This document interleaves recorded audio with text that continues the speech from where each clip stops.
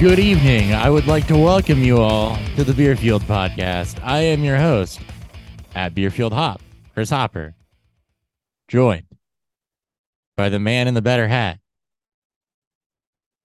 at Beerfield 30. That's me.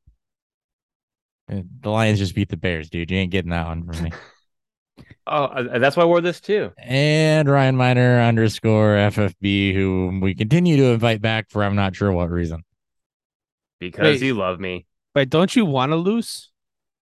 I do. Yeah, I do. And I want to see Fields continue to develop, and I'm getting both things. So it's so But I also fun. want to lose too, because I want to try to get the next connection of Bryce Young and Jameson Williams together. The best thing that can happen to the Bears right now is they get a super high pick in that quarterback range and then can go back from that position because they already have a quarterback and keep some draft capital that way. It's the best scenario. That would be best case. That's the dream. That would be best case. Probably won't happen, but we'll see. Mid-Texans do more. We're actually going to look at some standings and hit some rest of season predictions because I didn't know what we were going to do, and that just seems like a fun thing to do.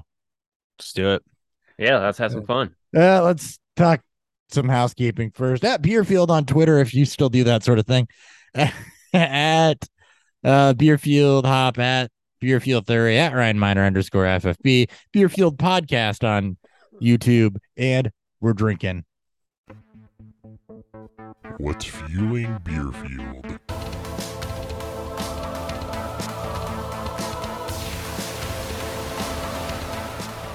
Ryan, go ahead. Well, you should start this one. I bet it's an IPA. No, it's not. Really? I changed it. I did. I changed it up tonight. I'm Look at you growing up. I'm gonna surprise you guys tonight. I have Sheboygan Brewing's Blueberry Cream Ale. Oh wow. Yeah. Oh wow. Sheboygan Brewing's Blueberry Cream Ale. Interesting. It's probably gonna be tasty, especially if there's some vanilla in there. I've never had a cream ale before, so cream ales are basically like, here's a misnomer on cream ales, not to tell you what to think. The misnomer on cream ales is that people think they should be sweet and creamy, and that's not necessarily the case. They're a good base for beers like that because they're really light. Cream ales are actually a corn-based ale. So that's kind of the difference between them and you ferment them at ale temps, but and then it's just really corn and 2-row and maybe some sugar just to bump up the ABV. So they're actually supposed to be really clean, really crisp. They can have like a natural fruitiness from ale yeast. But in some hop character, most of the time they're just supposed to be a clean, crisp alternative to like a traditional lager. So it's one of the. So that's why they have like low IBUs on them. Yeah, low. Low IBU, typically low alcohol. One of the biggest misnomers is that they're actually supposed to be, creamy in some sense, and that's think of like Captain Crunch. Ooh, no, you get some of that biscuity. It's like just like in ways to put it to people that may not know all the fancy terms.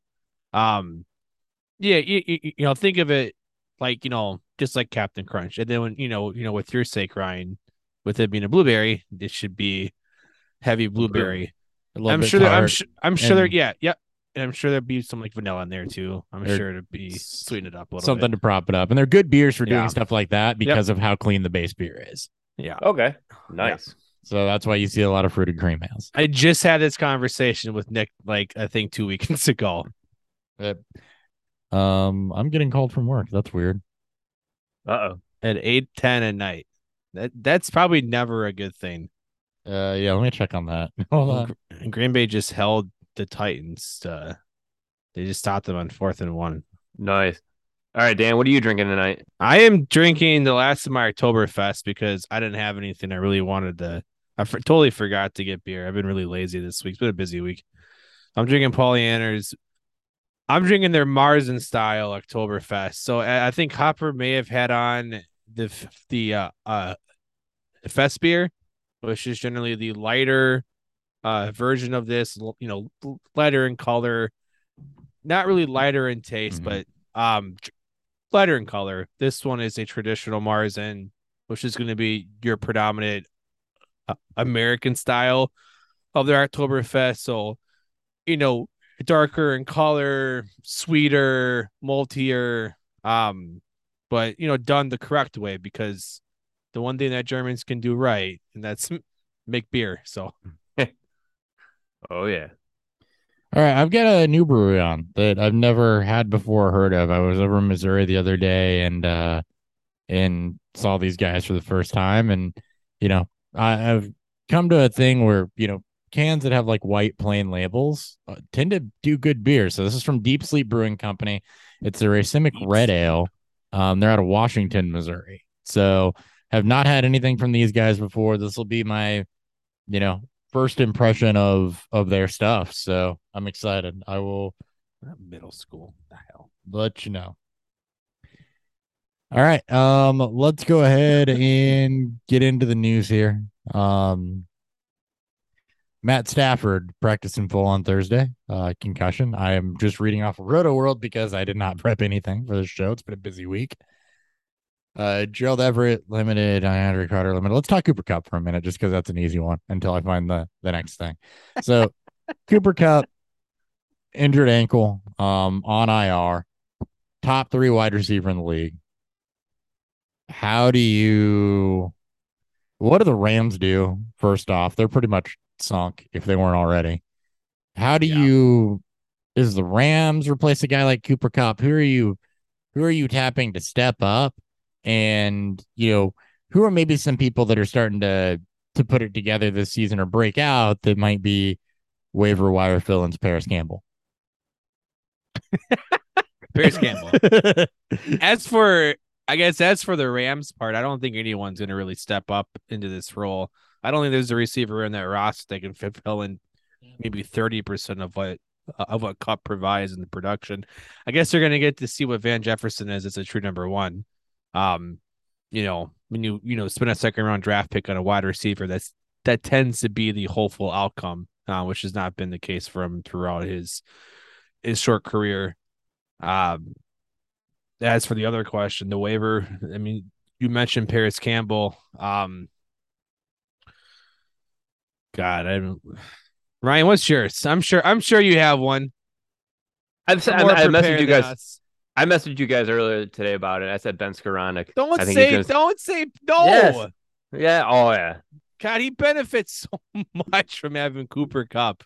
He did benefit from because it confuses who's like who's the white boy. Like, which one do we cover? They're gonna put him in the slot. I bet. I just have a feeling he's gonna be the Cooper Kupp, because that's where they go. You have to, when you're white, you go. I don't think that's really how that works. You don't think so? I mean, sure, if he's white, yeah. No, I'm kidding, but he still has to be like no. I mean, someone's got to catch passes, right? I guess. I mean, Jefferson on the outside. Tiger Higbee. Yeah, Higbee's gonna. I mean, they're all gonna get an uptick in some way, shape, or form. But Allen Robinson, I mean, he's been getting targeted 6-7 times a game. I would move him into the slot. Robinson might be smart. Yeah, give him some mismatches a little bit. I mean, he's not a great route runner, but give him some like mismatches and less press off. Try to get him on a weaker corner and sacrifice Van Jefferson, or Skronik's big enough to play outside. But Robinson's your best proven weapon right now. First, Van Jefferson is had to step into an increased role before, and it's not really worked out fantastically or the way people expect it to. Ben Skronik got pressed into that role last year, particularly in the Super Bowl, after Odell went down. That also did not go well, particularly. Now, rookie last year, late round pick. You hope he's developed some. He had some drop C issues and things like that. We know though that Skronik should see an uptick, is a similar type of player to Kupp. But I agree. For the Rams, the best adjustment they can make is to try to figure out how to get Allen Robinson more involved, try to create mismatches with him, try to get him into the slot and to work that role. I think, Dan, you're absolutely spot on that from Rams' perspective. It's also them needing to probably shut down some of the, like, I won't say shut down the veterans, but this is their chance to also see what they get with some of their young guys. Robinson, it's on that unknown. So I would hope that they give a little more run to Van, just so they can see. Like, I don't have a lot of faith in it, but it'd be the smart thing to do. Tutu Atwell in the same boat. You're starting. I know. I know. You're already starting to see with the running backs, which is a whole nother clusterfuck. But, did they announce if he's on short term or long term IR? Short term, he's on there for 4. Short term, but he had to have surgery. Yeah. So high ankle sprain, you think 4 to 6 weeks, and you're at it's week 11. You don't really got 4 to 6 weeks in a fantasy season, and I'd imagine since it had to be surgically repaired, you're on the long end of that, and you have to ask yourself too, if the Rams are totally out of this thing by that point in time, there's a chance they don't even try to bring him back. I mean, that would be the smart move, and the only way they obviously bring him back is if their fortunes change somehow without Kupp, and they start winning some football games. But I would expect that if you're in redraft though, and you got Cooper Kupp on your team, and you can use the short term IR to your advantage, maybe find another dominant team that you can maybe try to get some production out of it, because it's hard to, I mean, like, even knowing that he's probably going to miss the rest of the year, if you got an IR slot, it's not set in stone yet. And if he comes back within that short timetable, that's week 15, week 16. That's in the middle of your playoffs, and it's not like Kupp's going to be eased in. It's 3 weeks left. Right. So if he plays, he's going to play, right? Yeah. You're not dropping him. No. You have an IR Not slot, yet. or you find Not a way yet. to work it on your bench. You're not dropping him yet. Yeah, and look, Cooper Kupp is the heart and soul of one of my dynasty teams, and I am in a world of F right now. I mean, your team, I like your position in my, with that team is really interesting, because it really highlights just how insane Cooper Kupp could be. Because there's not a bad reason to trade for Cooper Kupp. Like, there is no, like, I'm surprised people haven't come out your woodwork and try to get try to get them from you. Well, and here's the other thing, right? You talk about that interesting position. You're in, it's a league with no trade deadline because it's dynasty. Because it's smart. And I'm right there. Like, it's kind of this weird position of I'm right on the fringe of playoffs, probably even without him. But at the same time, there's almost no chance of a championship without him. So, yeah, I've traded draft picks to try to make a run at it because of the window that I'm in. So I'm screwed there. And, there's 2 ways to go: is you try to hold off, tread water, and wait long enough, or do you start trying to flip some of those 1-year pieces. And, part of the ripcord on this whole thing was that there are players on that roster that can be flipped to recoup that draft capital. But who has draft capital anymore? Not teams that are paying for a 30-year-old receiver. You don't even have to use draft cap. I mean, like, you don't have to, like, the highlight of the package doesn't have to be draft capital. No, it either. I can just quick retool it and try to go get some young players for an older guy. I've seen teams. Yeah. Shout out to our buddy Brad wrote a launch on his Discord, which I'm a part of his Discord. Someone asked the same question. Their position, they're in a stronger contending team, just a stronger roster. They're moving Kupp in a second for Diggs. That was what they want to do. They want to move Kupp in a second for Stephon Diggs. And I think that is in both cases, if the Diggs owner isn't, competitive, that it gives him a player that's going to keep him competitive next year without having to score points this year, thus hopefully getting a better draft slot. So in that case, that's a win-win for both players, right? And that's the kind of moves you can make with Diggs, or you can make with Kupp too in that case. If you want to try to upgrade and go for it still, I think, it's going to be hard to, for him to fetch, multiple firsts, but a first to a young player, like, even if Kupp's not going to finish out this year, a team like like Drew's team, right? Hopper in our league, he's got like 20 draft picks next year. Mm-hmm. If you want to hit your window with the running backs that he has now and will have later, you still got to have some veteran. You still have to have receiver. You still have to have players that score you fucking points next year. Otherwise, you're going to quickly waste the window of having a young core of running back. So trading for a guy like Kupp, in that case, if you're in that position, it's also a good idea because you're just upping your chances to be competitive quicker by getting rid of, the shit ton of the currency you have. So there's many different ways you can go about it. That's why this injury is really unique in the sense where it's like there's not a run way. There's not a run scenario with Kupp here. Right now, what's going to happen is know your scenario, right? It's a big week. Jordan is a team that's immediately ahead of me in the playoff standings. If I can beat him this week, then there's hope still alive, and then maybe it's hold on and hope that Kupp comes back, and then worry about the rest of it later. If I lose, then we're in ripcord territory. Yeah, it's I think a lot of that hinges on this week because that's going to be kind of a measuring stick too against a 6-4 team with how competitive can I be, really.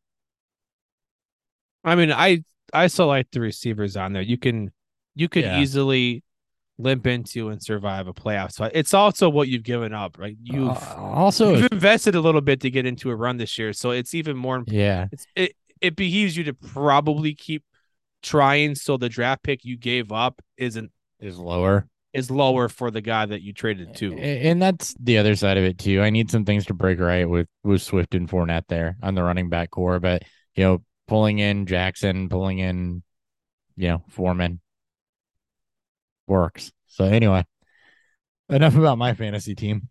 Sorry, that was a good discussion and segue and a really good way for me to respond to a couple things to help out my coworker in the right direction without having to go log in.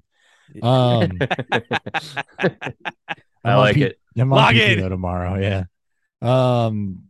Let's see, bunch of guys limited right now. We don't really focus on that here.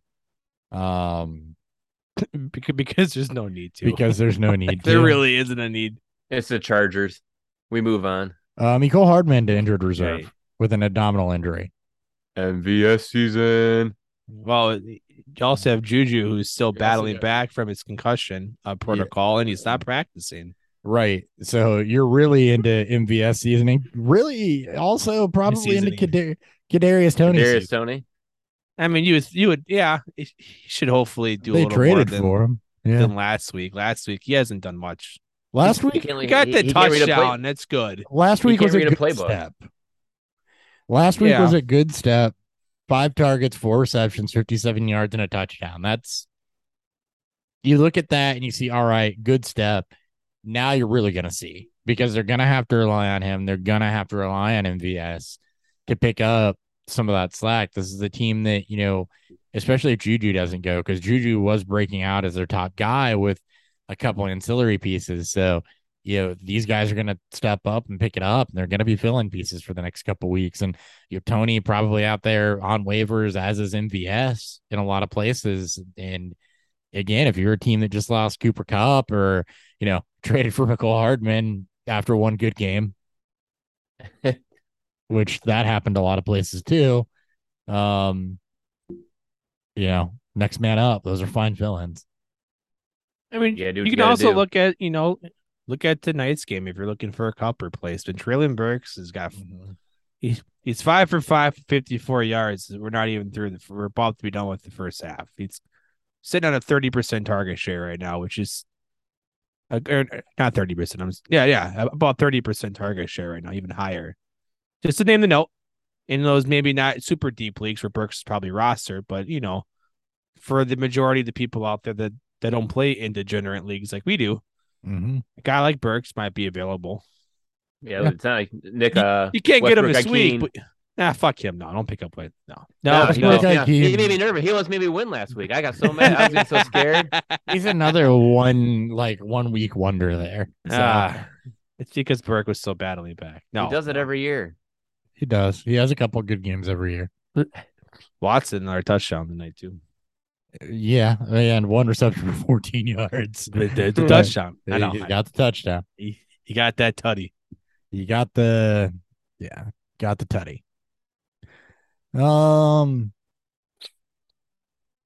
As I continue to move through, what do y'all think about that?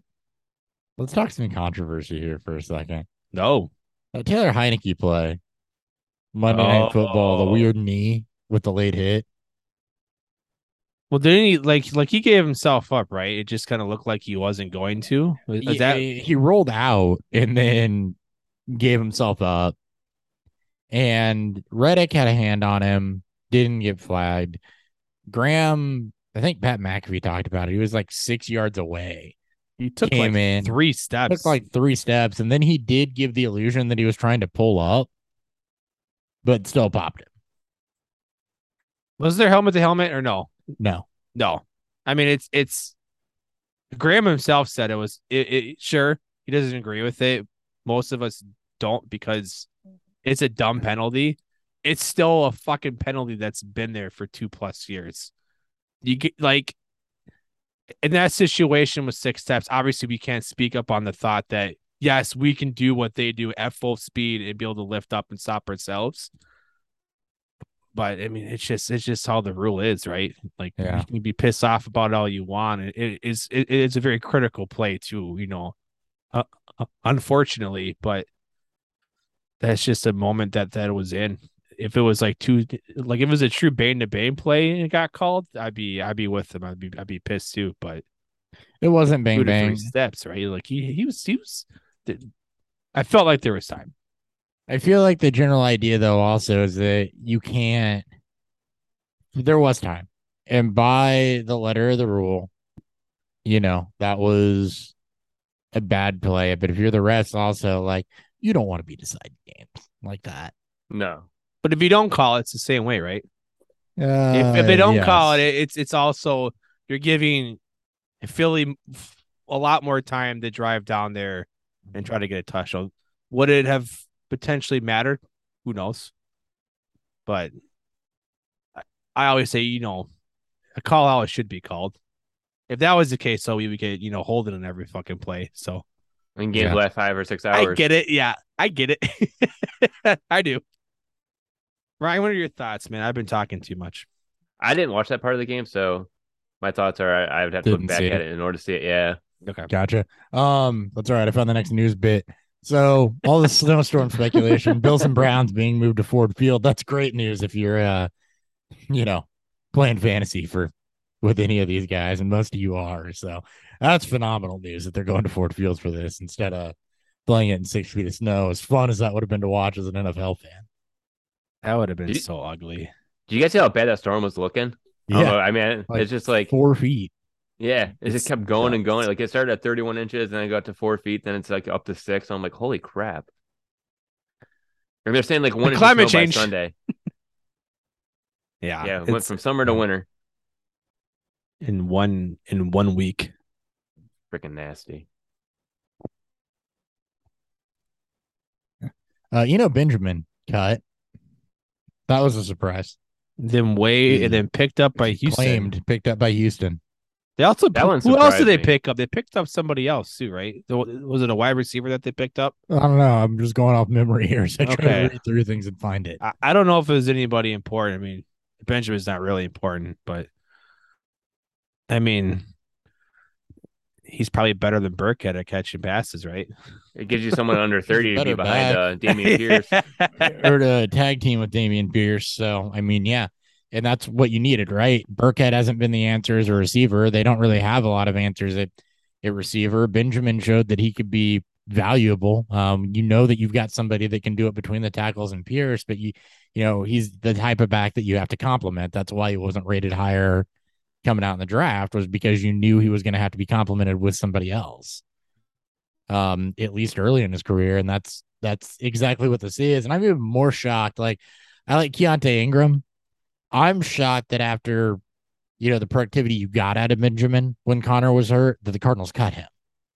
But it was, I mean, it was what, one game really, and it wasn't enough. And we don't get to see Ingram in practice, but Ingram is a bigger version of him. Like the essentially the same player. We get 20 plus pounds, and he's more and I believe he's more explosive. So we have a true workhorse backup to Connor instead of a slightly younger frame, not younger, but slightly smaller framed Benjamin.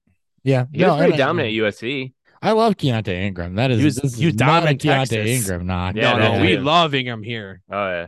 Yeah, but you don't understand why he left Texas too. Yeah, so. it's some guy named Bijan. I don't know. It's some running back named Bijan Robinson. If people knock him for that reason, don't knock him for that reason. If someone knocks him for that reason, fucking mute him or block him because you don't want to hear their advice. Yeah, you got somebody that's going to be that is projected almost unanimously as elite.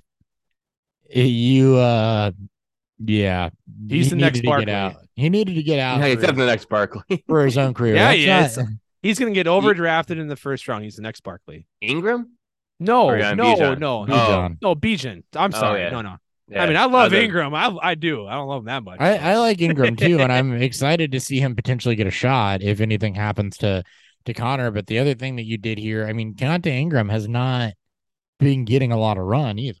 So do you trust James Conner's health that much? Because that seems like a mistake. You pick up Ingram everywhere. If he's on your way, I know we're past the waivers, but if he made it through, because there's some leagues of mine go grab him for free. Go grab him. I grabbed him for free in one of mine. Just go grab him and stash him because, as we mentioned, James Conner's health not good. Not normally. Right. Yeah, he's one injury away. Literally now. Literally. Yeah. Couple updates on some guys that missed last week. Stafford is expected to be cleared. Marquise Brown, his window to be activated has been engaged. So he's practicing. He's close to making a return. When he does return, we'll go a little bit more into officially. Actually, let's say he does officially return this week. Cardinals play on Monday. You can't gamble on that this week because it's a Monday night game. No. So we'll have a little bit more to talk about with, the impact of him versus Hopkins and how, what you should expect because it's not going to be the early season productivity necessarily. But there is a Cardinal that we can talk about that there is an impact with Zach Ertz. He's done for the year. Yes. I mean, rookie tight end behind him and McBride, we know what rookie tight ends are, but the usage in the Cardinals offense with their tight ends with Ertz, it leaves some openings there. I don't know if it's all going to be McBride or maybe we're going to see a little more Rondale Moore. Maybe you'll see. I was going to see more Rondale Moore. Maybe even work in the middle. You get Marquise Brown back. You may see Greg Dortch fold in a little bit more again. He was productive at the beginning of the season. And then, UDFA, but veteran Steven Anderson there. I'm surprised they haven't picked somebody up or elevated somebody as a third tight end. They do have Max with 2X's Williams down on the practice squad. Yeah. He's a blocking option, not a receiving option. He's an athletic blocker. Yeah.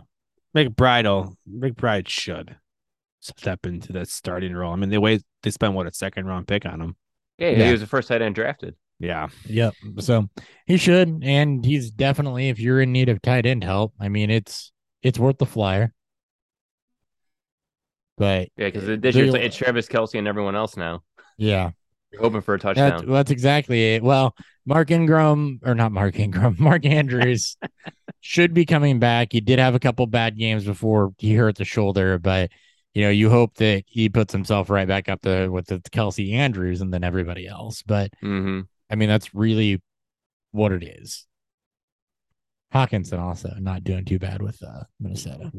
Yeah. Hawk, you're feeling pretty good about Hawks almost back-to-back 10 target games for him. He's in front. I'm really surprised. Territory. I'm not.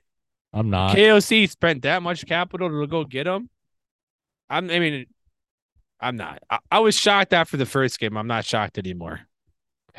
They want to use him. It's not my fault Detroit didn't want to use him. I'm sorry, Ryan. No. I thought it was a wasted pick anyways. Hey, don't hate the player. Hate the game. It was totally a waste of a first-round pick. He should have never. No tight end. I don't give a fuck what you think about Kyle Pitts. No tight end is worth top 10 at all. No. I was actually thinking it was going to affect Adam Thielen more, but Adam Thielen still was getting 7 targets a game. Well, So he also Adam really Thielen hasn't still been Adam doing much Thielen. either. Yeah, he's No, it's coming Oh. down for our boy Thielen. Yeah, He's 2 reaching his touchdowns. peak. Yeah, 5 on so- 3. Ooh. Sorry. he's on the way back down the other direction. Yeah, You knew it was coming. Everyone knew it was coming. Just didn't know when. Father Time always wins. Yeah, Unless you're Tom Brady. Yeah, And then you He's become too- a fucking robot. yeah. He's 2-0 after being divorced now, so still undefeated. Yeah. See, Hopkins held on Thursday. Kyler Murray practiced on Thursday. Cliff gonna do fantasy players a solid, it sounds like, and actually name a starter before Sunday. So Thanks. thanks, Cliff. Thanks, Cliff. I think Murray sits down one more week. If he's already practicing, He's in this, very limited though. was I it? think so. We'll see. It's Monday. We'll see. Asses again Sunday. Yeah, don't gamble on it. Yeah, I don't want to answer it now. Yeah, ask us again Sunday, but it's a Monday night game, so we'll have some streamers for you here in a little bit. It is Monday. That's why it's tough. I just pick up Colt McCoy just in case. Or don't pick up the guy on the other side of that game. Why not? Why not Colt McCoy? Why not the guy on the other side? No, I said pick up the guy on the other side. Yeah, you want to. Yeah. I mean, Yeah, I guess. All right. He was the best streamer option I had. Let's put it that way. And I did exactly that. So, and I recommended him to somebody else too. So it's that's Jimmy Garoppolo, by the way. He's the guy on the other side. Just you're not. Just FYI. You haven't looked at that yet. That's who that is. All right. I don't think I have anything else to look at. So let's talk some real NFL. Let's pull away from fantasy for a second. Let's go look at the real NFL, shall we? sure. We shall. All right. Let's break this down to some questions. Teams in contention for the number 1 overall pick. There are no 1-win teams. There is, I think, There's a 1-win team. Houston. Houston Texans. is. Yeah, Sorry, Houston they're at the is. bottom. So you got Houston at 1-7. You got the Raiders 2-7. And then you have a cluster at 3-6, or 3-win teams. Sorry, we'll call it 3-win teams because of buys and everything. You have a lot of 3-win Holy teams. shit. Yeah, Yeah. I didn't realize there was that many until The I just looked at it. I'm like, Broncos, holy crap. Browns, Steelers, Jaguars in the AFC, in the NFC, the Rams, the Lions, the Bears, the Panthers, and the Saints. Oh They're all my 3-win Saints. teams. The Eagles are gonna have a top 5 pick from the Saints from that Saints trade last year. I forgot about that. Seattle might have a fucking top 5 pick. All right. So looking at everything there, call it. Who's going first overall? Who's going to be the worst team? Does Houston hold on to that? Or does Carolina take them in futility? I Do think the the Raiders Raiders turn it around Raiders and might be your continue to best fall? bet. Yeah. Little harder division, I suppose. The Bears, there's a chance. Houston, like it's depends who the guy left. I'll pull up their schedule here and see what we got. But They're not in a tough division, but they are. I mean, so point- they Go got ahead. in terms of tough teams left, Washington, we can, good enough. Miami, they obviously play the Browns when Watson comes back. Dallas, Kansas City, Tennessee, and then they end on Jacksonville and Indy. They're not going to win a game until weeks. It won't have a chance to win a game probably till week 17 when they play Jacksonville. That's on New Year's Day. That's when you'll probably see what happens. I put my money on Houston. Be my biggest guess. Obviously, they'd be the best bet to make because they're already in the lead and they have the tie, which could fuck up a lot of things. Yeah. In so many ways. Like 1.5 wins basically. Yeah. Ryan, you? Yeah, on I mean Houston, or- that's the easiest one to look at because like you're looking at 1, 2, 3, 4, 5, 6, 7, 8, 9, 10 teams right now that are around 2 to 3 wins. Yeah. So like that number's like that number one, it looks solidified with Houston, but number two and beyond, 2 to 11, you're guessing. Raiders may not win a game either, though. Yeah. Denver, Seattle, both Chargers and Rams back to back.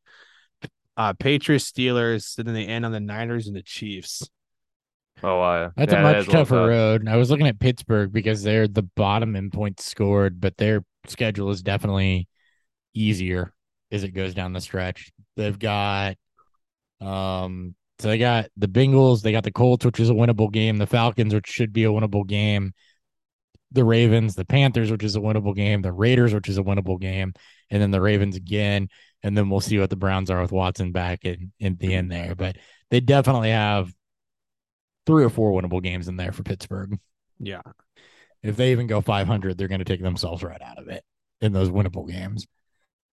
And you got teams like the Rams and the Browns, and then the Broncos themselves have, good chances to, I wouldn't say right the ship to make a playoff from, but that ship's going to be really middle of the road for them. Strong enough rosters, maybe not Pittsburgh as much, but strong enough rosters to get them to win, especially the Browns. Ooh, if the Bears lose to the Falcons, they're in pretty good shape. Yep.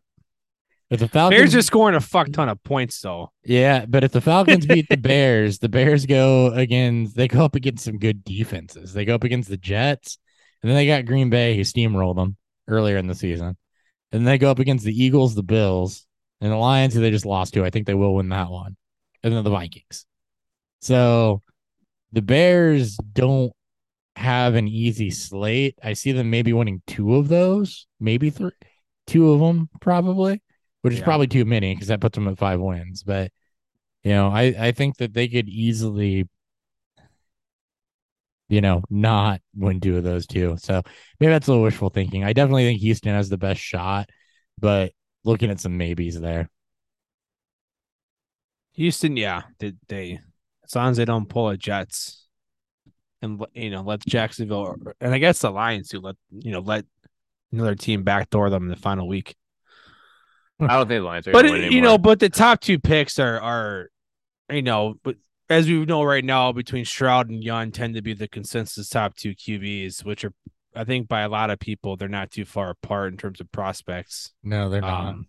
And Will Anderson's been looking at as the number 1 player for a linebacker. Why would you take a linebacker? Isn't he a pass rusher? Yeah. Is he? I think he's a linebacker. If he's a linebacker, he's he- not going top 5. He won't even go top 10. I don't He's think. got to be an edge. He's Yeah, he has to be an interior. edge. You're not. That won't happen just because of positional. Yes, that's it. He might be the best Am I right? player. He might be the best player, but because I think he's an edge. I think he's an edge. of positional premiums, yeah. Oh yeah, So, yep. He's an He edge. could be Yeah. listed as a linebacker, but be an edge rusher, and then that's different. Yeah. All right. Let's go the other way here. So let's go to kind of division by division. Let's see. Let's throw some winners there. So AFC East, you've got the Dolphins, Jets, and Bills, all within a game of each other. Patriots too. Entire AFC East is over 500. If the playoffs started this week, all 4 teams would be All in 4 the teams postseason. would be in. Yeah. Yep.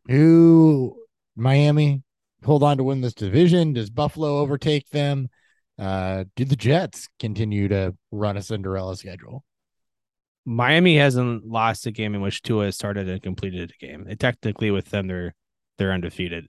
Miami looks like the best team. Like I think they look a more like the Chiefs obviously give them run for their money, and we know how good Buffalo is on paper, especially when Allen gets out of his injury and this funk. Dolphins are in a really good position though with both over the with the win over the Bills right now, and to take I think they could take that division. I really do.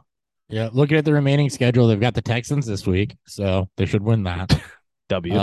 They've got hopefully, and then they've got the Niners. That should be a pretty good game. Yeah, That should be a very good game. Chargers, Mike Williams and Keenan Allen look to be close, so they should be close to at least back to full strength on offense. The Bills again. And that'll be a then really good game. That'll be a really good game. That's a because they toss-up. beat Josh Allen. They beat before, they beat the Bills with a healthy Josh Allen Right. And earlier then this year. Packers, Patriots, and end with the Jets. I mean, I think that it's going to be a battle to the end between them and Buffalo. Yeah. And if Buffalo gets that game on the 18th, then they've already got a 1-game lead though too. So Buffalo needs some help here from either the Chargers or the Niners, and they need to beat them on the 18th. And then they pretty well, I think, would need to win out probably. So can they? They got the Lions, Patriots, Jets, Dolphins, Bears, Bengals, Patriots. So I mean, the Bills winning out is not unfathomable here. They also got to get Allen healthy. They need a defensive. That whole defense needs to get healthy. The defense needs to get healthy. That too, and they because the offense is fine. The offense can run it. Like, I'm so shocked that they didn't at least run with Keenum. Then again, Allen pretty much looked like he was at least 90% of himself. So maybe he's not too far off from from being healthy. But you get plays like he made against his first interception. And he tried to punch the ball out against against Peterson, and nearly re-injured himself. I mean, he did, but it wasn't enough to obviously take him out. But it's those type of things too, where he'll be all right. But he's a fucking tank, though. I'm more worried about the fact for them being able to win the division that they need help from either the Niners or Chargers, and then they pretty well got to win out. And while it's feasible, they have to also win that game against the Dolphins. And then if they've got a tough matchup against the Bengals. They're not the Super Bowl favorites. We can definitely say that. No, not anymore. No, not anymore. That would be the Chiefs to be, at least from the AFC.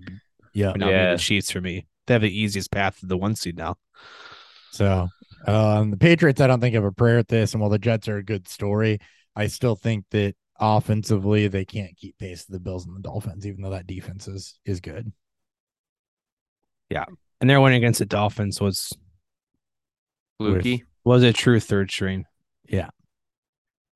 AFC North, Ravens and Bengals at the top of this one. Browns 2 games back of that. Watson coming back week 12, so next week. In Pittsburgh at 3-6. So I mean, look, the Browns and the Steelers are not catching this division wise.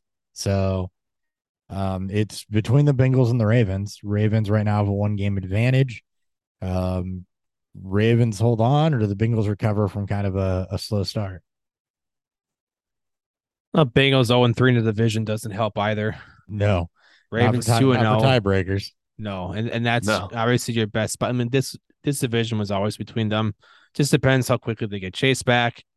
And then if the offensive line can start to gel, I mean, all 3 of these teams within their division have strong pass rushers. So it's why it's healthy for the Steelers, definitely. So the Ravens do not have a tough schedule either the rest of the season. They've got Panthers. The toughest game's the Broncos.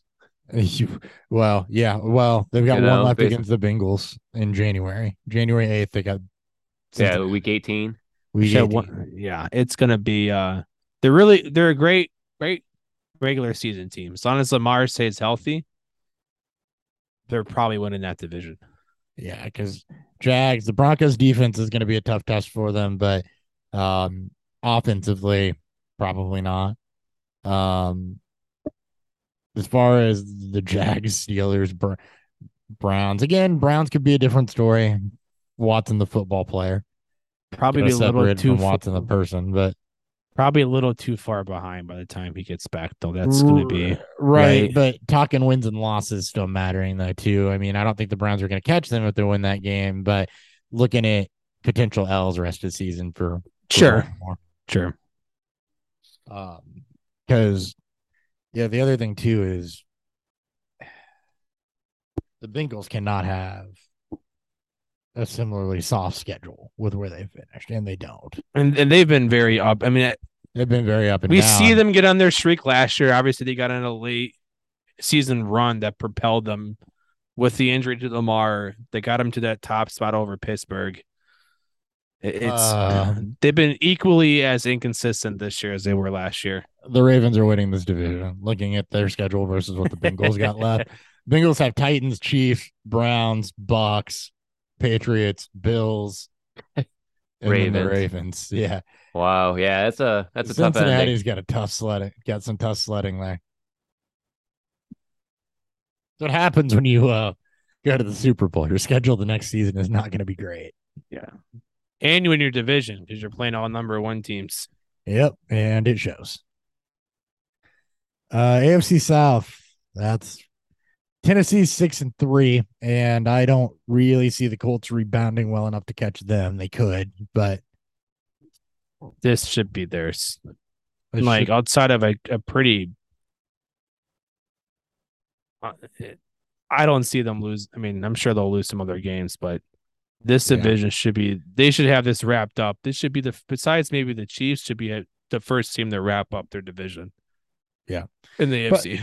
By the way, from a fantasy perspective, as we go over some of these remaining schedules, pay attention because, the Ravens having a soft remaining schedule, that's something you want to pay attention to. Same thing when we talk, Bills and Dolphins. You want to pay attention to some of that rest of season stuff now, especially as you look at waiver claims. So just keep your eye on that as we do run through those for some of these teams. I agree with you. Titans got the AFC South pretty well locked up, and then the Chiefs are going to win the West. So 3 wild card teams out of the AFC. So if we're thinking that your division winners are going to be your current division leaders, how does wild card shake out? Cincinnati get in, Jets, Bills will definitely. So I think we can safely say that the Bills are going to be one of them. Whichever one of the Bills and Dolphins does not win that division is going to get in as one of the wild cards. Yep, agree with that. I mean, the AFC's got the East has a really strong chance of sending 3 teams. Yeah. All 4 they can. Yeah, they can send all 4 now. If the playoffs started today, all 4 teams in the AFC East would be in the playoffs. Because of the 3, yeah. Because of tiebreakers. Yeah. Right now, yes. That's exactly how that would go. Yeah. The Jets, Bills, and Patriots, and then they'd be followed by the Chargers, Bengals, and Colts would round out the top 10 there. So it's just so funny. You look at the AFC East and you look at the AFC West, and they should be the exact opposite. Yeah, they should. You'd think, right? You'd think, in reality. So the Bills got one of those. So Bengals, Chargers, or we'll say Jets for the last 2 for the next one. I mean, the Chargers just seem to have bad luck no matter what they do. Like, they go into the season completely healthy. This is their first season, too. They went in completely healthy, and then they start losing everyone right off the bat. Yeah. And for them to make a run, they have the Chiefs this week. That's going to be tough. The Chiefs are banged up, though. And let's say the Chiefs win, that brings them to 5-5. Yeah. And then so they're 5-5 wins, if they win that game, right? If the Chiefs win that game, the Chargers go to 5-5. Yeah. So then rest of season, let's say they get healthy against Arizona, they can win that one. They can beat the Raiders. That would be 7-5. Dolphins, Titans, those are going to be tough. Chargers, Rams, Broncos. So they could go get those guys back and probably beat the Cardinals, Raiders, Chargers, Broncos. That would make them 5-2 over the last 7. So they'd be 10-7. 10-7, yeah. That's probably competing for the 7th seed, maybe 6th, but probably just 7th. Probably the 7th seed. I agree. The Bengals have a tougher schedule than that at 5-4. At least have a soft end to their schedule. The Chargers, their last 3 weeks should all be winnable games. Right. The Bengals by that point, the exact opposite. Maybe Denver, because Denver they're also winning ugly, even though they're not winning a lot of games. Chargers really haven't beaten anybody. Also, you look at their strength of victory. Like those combined teams, it's one of the lowest in the league. So the Jets down the stretch, Patriots this week, Bears, Vikings, Bills, Lions, Jags, Seahawks, Dolphins. They're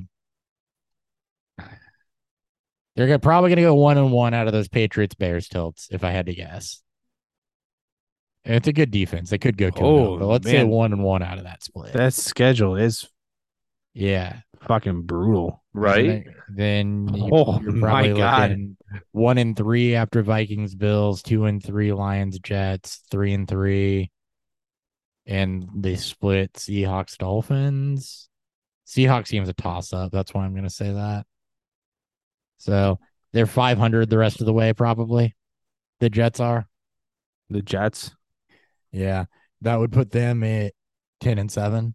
It's so hard for me to Chargers. trust. It's so hard for me to trust the Jets too. It is. I think they squeak in. I think it's going to be them and the Chargers for the last two behind either Buffalo or Miami, whoever doesn't win the division. And then I think Cincinnati is the one that ends up on the outside looking in there. Yeah, I mean, the game against the Patriots is going to be huge. They just it's an offense that is still yet to find their footing at all. Yeah. And it's really hard to just judge how a team's going to perform when they're solely based off of a strong defense. Because you look at any team that can, put up points in bunches. The Bears are one of the highest scoring teams right now. Yeah. Like you can't stop Justin Fields and that offense. While it does not look good on paper. No, they just find it's like with Baltimore with, during Jackson's rookie season. They're just hell even now. Yeah, There's no receiver anymore. Yeah. With Bateman hurt and Andrews not playing, even now. They could easily lose their next 4 games. Yeah. And we'll be having a completely different conversation. They have to go 1-1 over the next 2 weeks for them to do this. They've got to split those Patriots. They got to go 3-1 or not 3-1. They probably, I think the lowest they can go is 2-2 through this 4-game stretch. Yeah, that's what I just said. They got to go 500 basically. Yeah. They got to go 2-2 through this stretch, and the rest of the way they got to go 500. And I think they'll squeak in in that last spot. And they probably they have to win this week because I think their competition is mainly going to be more the Patriots and the Bills for that, for those 6-7 seed spots.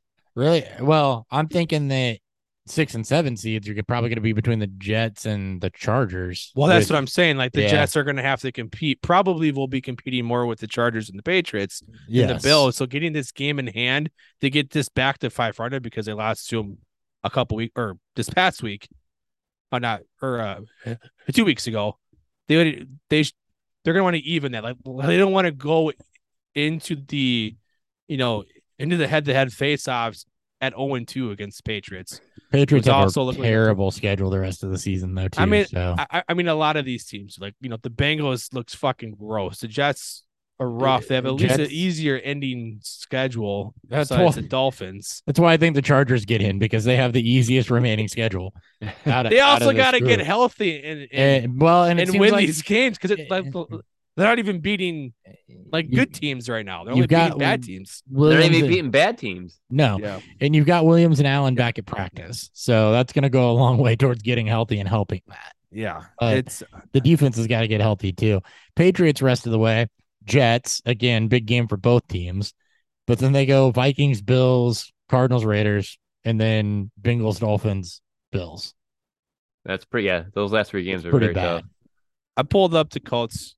They look like the outside looking in, but I think they also have a very tough. I mean, they get Philly this week, then they get Pittsburgh, Dallas, Minnesota, Chargers, Giants, and Texans. They don't really get a nice running spot to maybe get them a shot. It's pretty ugly regardless.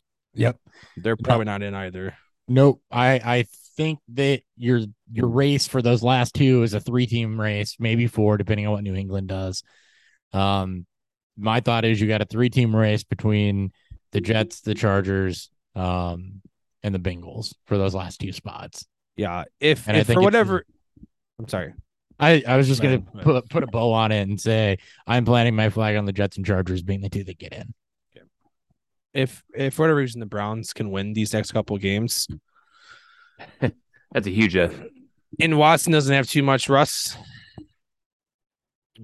We'll see. Ryan, what are your No, do you I'm agree on with with Hopper Hopper? too. Yeah, Yeah, last two 'cause game. I was looking through the schedules too, and I'm like, yeah, I don't see it. I was even trying to say like, oh, maybe Jacksonville has a chance, but nope. It's they got to win out. For like Yeah, the Broncos, because like a team like Denver with Russ, a lot of expectations. They have to win out. Maybe they can afford to lose one more and finish 10-7. But Jacksonville has to win out. Raiders are in the same boat. They would have to win out for them to have a shot. And then we can have this conversation again maybe in like 3 or 4 weeks when it's a little more clarity, and we're not saying, well, if they win out, maybe they get in. All right, let's go to the NFC. all right, Yeah, more Wherever I put the exciting. standing. yay. Yeah, this one is more exciting. Let's start with the East. 8-1 Eagles, 7-2 Giants, and 6-3 Cowboys, with the Commanders at 5-5. This is another one where everyone's 500 or better. So actually, is this the same scenario? No, so San Francisco has San Francisco better, in over the Commanders. yes. Yeah, okay. It's Dallas, San Francisco, and New York that's in right now. So 2 of the 3 with San Francisco and the Commanders close together. So yeah, it's close to that, honestly. So It's gonna be this will be a lot of fun. it is gonna be a lot of To fun. watch of the top 2 seeds, how the number 1 seed plays out, and then to watch the wild cards and to see like a team if like Seattle, like do they stumble backwards a little bit. Well, maybe. Let's look at the NFC East real quick though. Eagles rest of season. Colts, Packers, Titans. That'll be tough. Giants. That game's gonna be huge. They got the Giants twice. Yeah, And the Cowboys. that number 1 seed spot's gonna be so much fun. It's gonna be Minnesota has fun. I think Minnesota has a, based on strength of schedule left, they have an easier road path to it to an extent, but because they have a lot of the AFC East left too. Minnesota's got an easier path to winning the NFC East. No, I'm saying just a conference. I'm excited. God damn it! I want to talk about the 1 seed, but no, Yeah, we'll get there. We'll get there. Promise. We're assuming, by the way, back to the AFC real quick. We are assuming the Chiefs. We didn't talk about the 1 seed there and who gets the bye between the Chiefs and the Dolphins. as of right now, I mean, it should be. I mean, it'd be the Chiefs. But, Yeah, the Chiefs schedule looks a lot easier.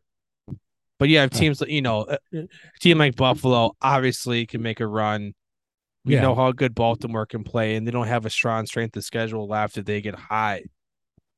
It's should be the Chiefs. This is why I think they're the Super Bowl favorites, at least the favorites out of the AFC. Yeah, conference to make the Super Bowl, because I think they're going to end up with home field advantage there. Sure. I would say the Chiefs are also probably going to win that. Yeah. Take the 1 seed in the bye. So promise when we start doing playoff seeding, we will get to the 1 seed. But for the Eagles to be in contention for that 1 seed, you got to hold out the Giants. I think that the separation happens because I think that the Eagles are going to sweep the Giants in those 2 games. I think it goes 1-1. Do you? I do. Giants are similar, like both New York and Washington are very similarly built from both sides of the ball, and they can give you, great pass rush, decent enough secondary to make some plays. And the offense just gives you just enough of a fit. And Philly, as great as they've looked so far, there are times where their offense just kind of goes away. And we see some of the youth in Hurts, some of the same mistakes you see in Josh Allen, right? With the Bills are on this 2-game losing streak, and they haven't really looked themselves the last 3 games. Hurts is kind of in that same boat where it wouldn't shock me if there's some stumbling from Philly against the Giants and their 1 game left against Dallas too. So let's say they go 2-2 over over. It's not a 4-game stretch, but let's say they go 2-2 in those games, 2 games against New York, one with Dallas, one with Tennessee. So if they go 2-2 there, you look at that puts them at 10-3. Your remaining games, you think they beat the Colts? Should. Yeah. You think they beat the Packers? Yes. The Bears? Yes. And Saints? Yes. Okay. So if they 14-3 that would put them at 14-3. Right. Yeah, that's Seems realistic. that is realistic. And is that enough to win the division with a 1-game lead on the Giants? Giants will have to finish out strong themselves. Also back, I mean, obviously, as we just talked about it, they'll have 2 games left with Philly, which is going to be their big test. They already lost to Dallas this year.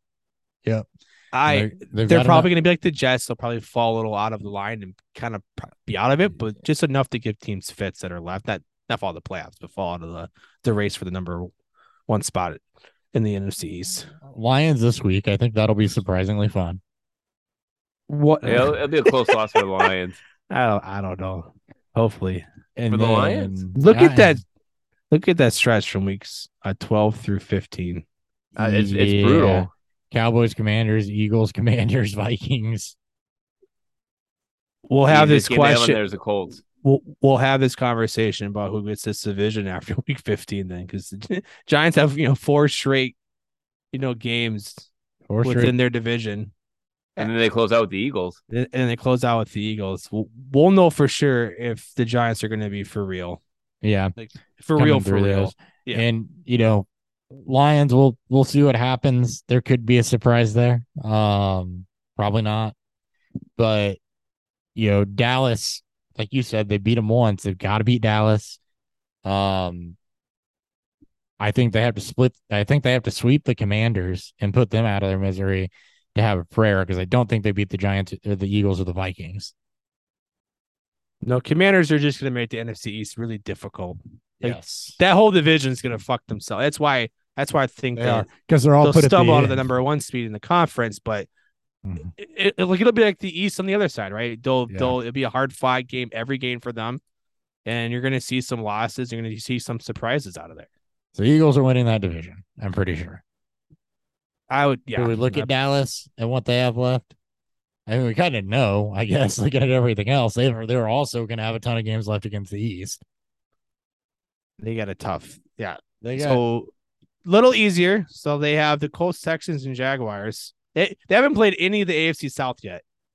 Oh shit! Their next game. So after they play, so after they play the Vikings this week, they're only playing against the South, the AFC South, or the NFC East. That's it. Yeah. So let's say they. Wow, that's not really bad. No, Jaguars, Colts game should be wins. Giants games. I mean, they beat them once. So circle week 16, that game against the Eagles. The Eagles, that's going to be a big one. I think they'll beat the Giants and the Commanders left. Think whoever gets that gets the division? Very good chance. Or is it week 18 where they play the Commanders also? I mean, I'm saying because they're going to, they should win that game. I'm circling week 16 as a must win. True test. It's a must win for both teams. Yeah. Because I think that's going to be a big deciding factor, especially with the Eagles already having a game in hand against Dallas. Yeah.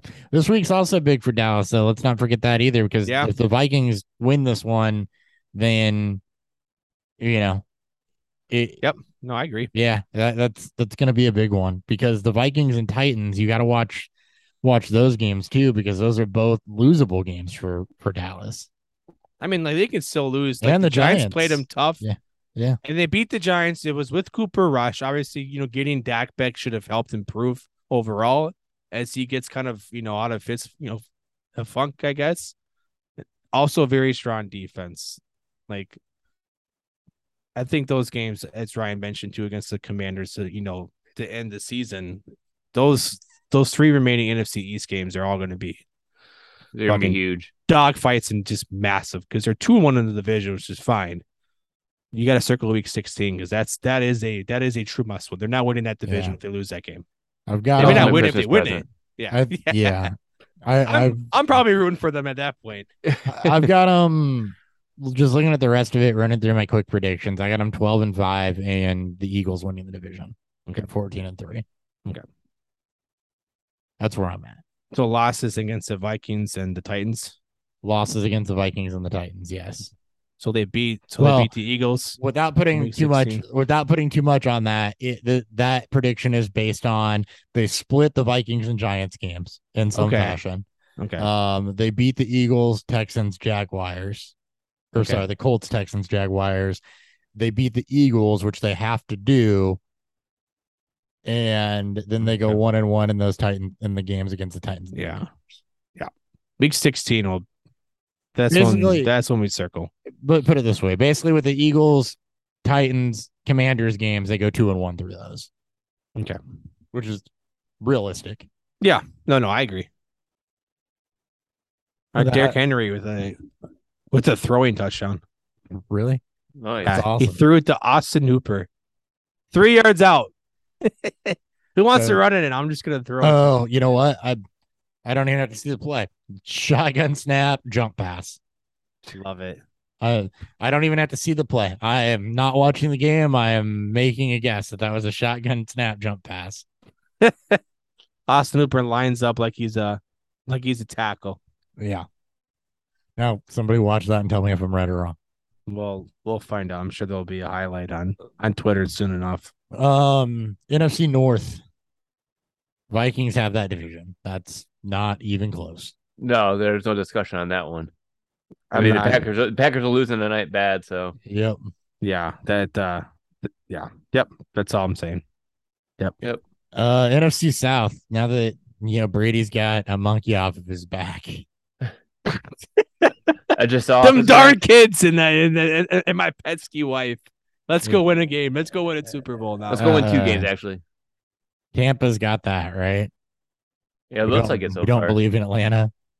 No, Atlanta's a fraud team. They'll probably have. I mean, they may wrap up that division before the Vikings wrap up the North. That's how confident I think the Bucks. The Bucks are winning out. I don't know where they're playing left, but they're probably winning out. The Bucks have the Browns, the Saints, 49ers, Bengals, Cardinals, Panthers, Falcons. That's it. They're losing one game the rest of the way. So maybe Yeah. the Bengals. Yeah. Maybe the Bengals or Niners. I guess they go That's 1-1. 1-1 in that. They're losing one game the rest of the way. They're So winning that division. Yeah. Yeah. Right? Yeah. They'll finish 11-6 At worst. at worst. They figured it out. Yeah. NFC West. So that's interesting. The Cardinals are not out of it. I think the Rams, they're 3 games back. We can call them out With of the it. cup injury too. Yeah. With the cup injury. So the Cardinals are not done. out of it. 2 back. The Niners and the Seahawks at the top of this. So this is big in a couple senses. The Cardinals are in the best spot at 1-3 in the division. Only 2 division games left too. Right. I think it comes down to the Niners and Seahawks. I'm not saying that you're right. The Cardinals aren't out of it, but Niners, I think it'll be the Niners. It's hard for I still can't fully believe in Seattle. Seattle. I don't want. I mean, I should. I love rooting for Geno, but I just can't. So sorry, go ahead. Oh, that's just. I'm saying that we got a question if you want to. Yeah, break for that question real quick. All right, so we're gonna Mo Diesel. He wants to know we got to flex one of these guys, Allen Robinson or Brandon Ayuk, 0.5 PPR, and he also has. So we're gonna answer that question, then we'll answer a second one. I'm going with Ayuk. He's been quiet. He just hasn't got the touchdowns, but he's been good. putting it together. He's Robinson. Maybe this cup injury unlocks him, but I would trust the Ayuk more so than with him producing already, than Robinson having to make a step up and hoping to see that it happens. What was the question again? Sorry, work distracted me. No, you're good. Ayuk or Brandon. Ayuk or Allen Robinson, 0.5 PPR. Ayuk's like you just said, Ayuk's been getting the targets. So, and just so happens to be looking at this game, they got a good matchup against the Cardinals. So I would tend to lean that route. I do think Robinson has some upside, but with Ayuk, I think you can afford to wait and make sure that's true with where Ayuk's been the last couple of weeks. So I'd go Ayuk. Ryan? Yeah, I already said Ayuk. You just said Ayuk. All right. Second question, which I'm assuming is another league, which involves Robinson and Ayuk. Should I trade Allen Robinson and Rashad White for Brandon Ayuk? No. He highlights having Walker, ETN, Mike Evans, AJ Brown, and Derrick Henry. I would also not do make that trade. I Yeah. think that you're moving lateral right now from Robinson to Ayuk. We did just say start Ayuk. It's not significant enough. And, one, Fournette's got the hip pointer, so he's not healthy. And he's already in a split backfield with Rashad White. The return and that as a 2-for-1 is not quite enough. No. Yeah, if you're looking to try to move Rashad away with the news of Fournette potentially not, with him being a 50-50 after their bye week this week, shoot higher. I would aim higher than, as Hopper said, I would aim higher than Ayuk. Aim for a guy like T. Higgins or somebody that maybe has a higher ceiling. He's coming off the bye, and Chase coming back. Maybe you can get an owner. Maybe you can get the guy to maybe move off of him. But I would look to make a little higher move than a pretty much a lateral move. Yeah, and you read my mind on that one. I was thinking Jamar Chase on that one too. I was like, I'd go for Chase because You're not getting. If you can get Chase, you're not getting Chase for that. If you can get Chase, bro, I'd be happy for you. But Robinson and Ayuk almost seems like an even split, because they're not that far. I mean, you're taking a step down from Ayuk, or you're taking a step up. Yeah, from Robinson. And Robinson's got a little upside if he does take more of that. If he's the one that takes the majority of that Cooper Kupp work too. He does, and that's a trade that maybe you can make straight up if you prefer Ayuk, but you don't want to. The way that White's been trending, you don't want to. That 2-for-1 is a little much.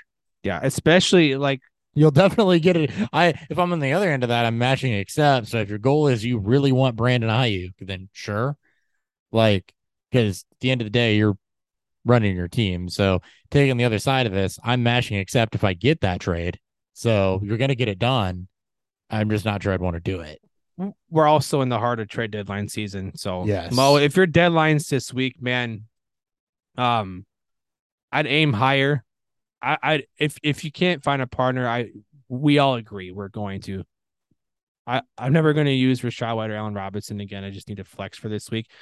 Rashad White, if Fournette gets hurt, he's off, and let's say he missed extended time, there might be chances that you use him.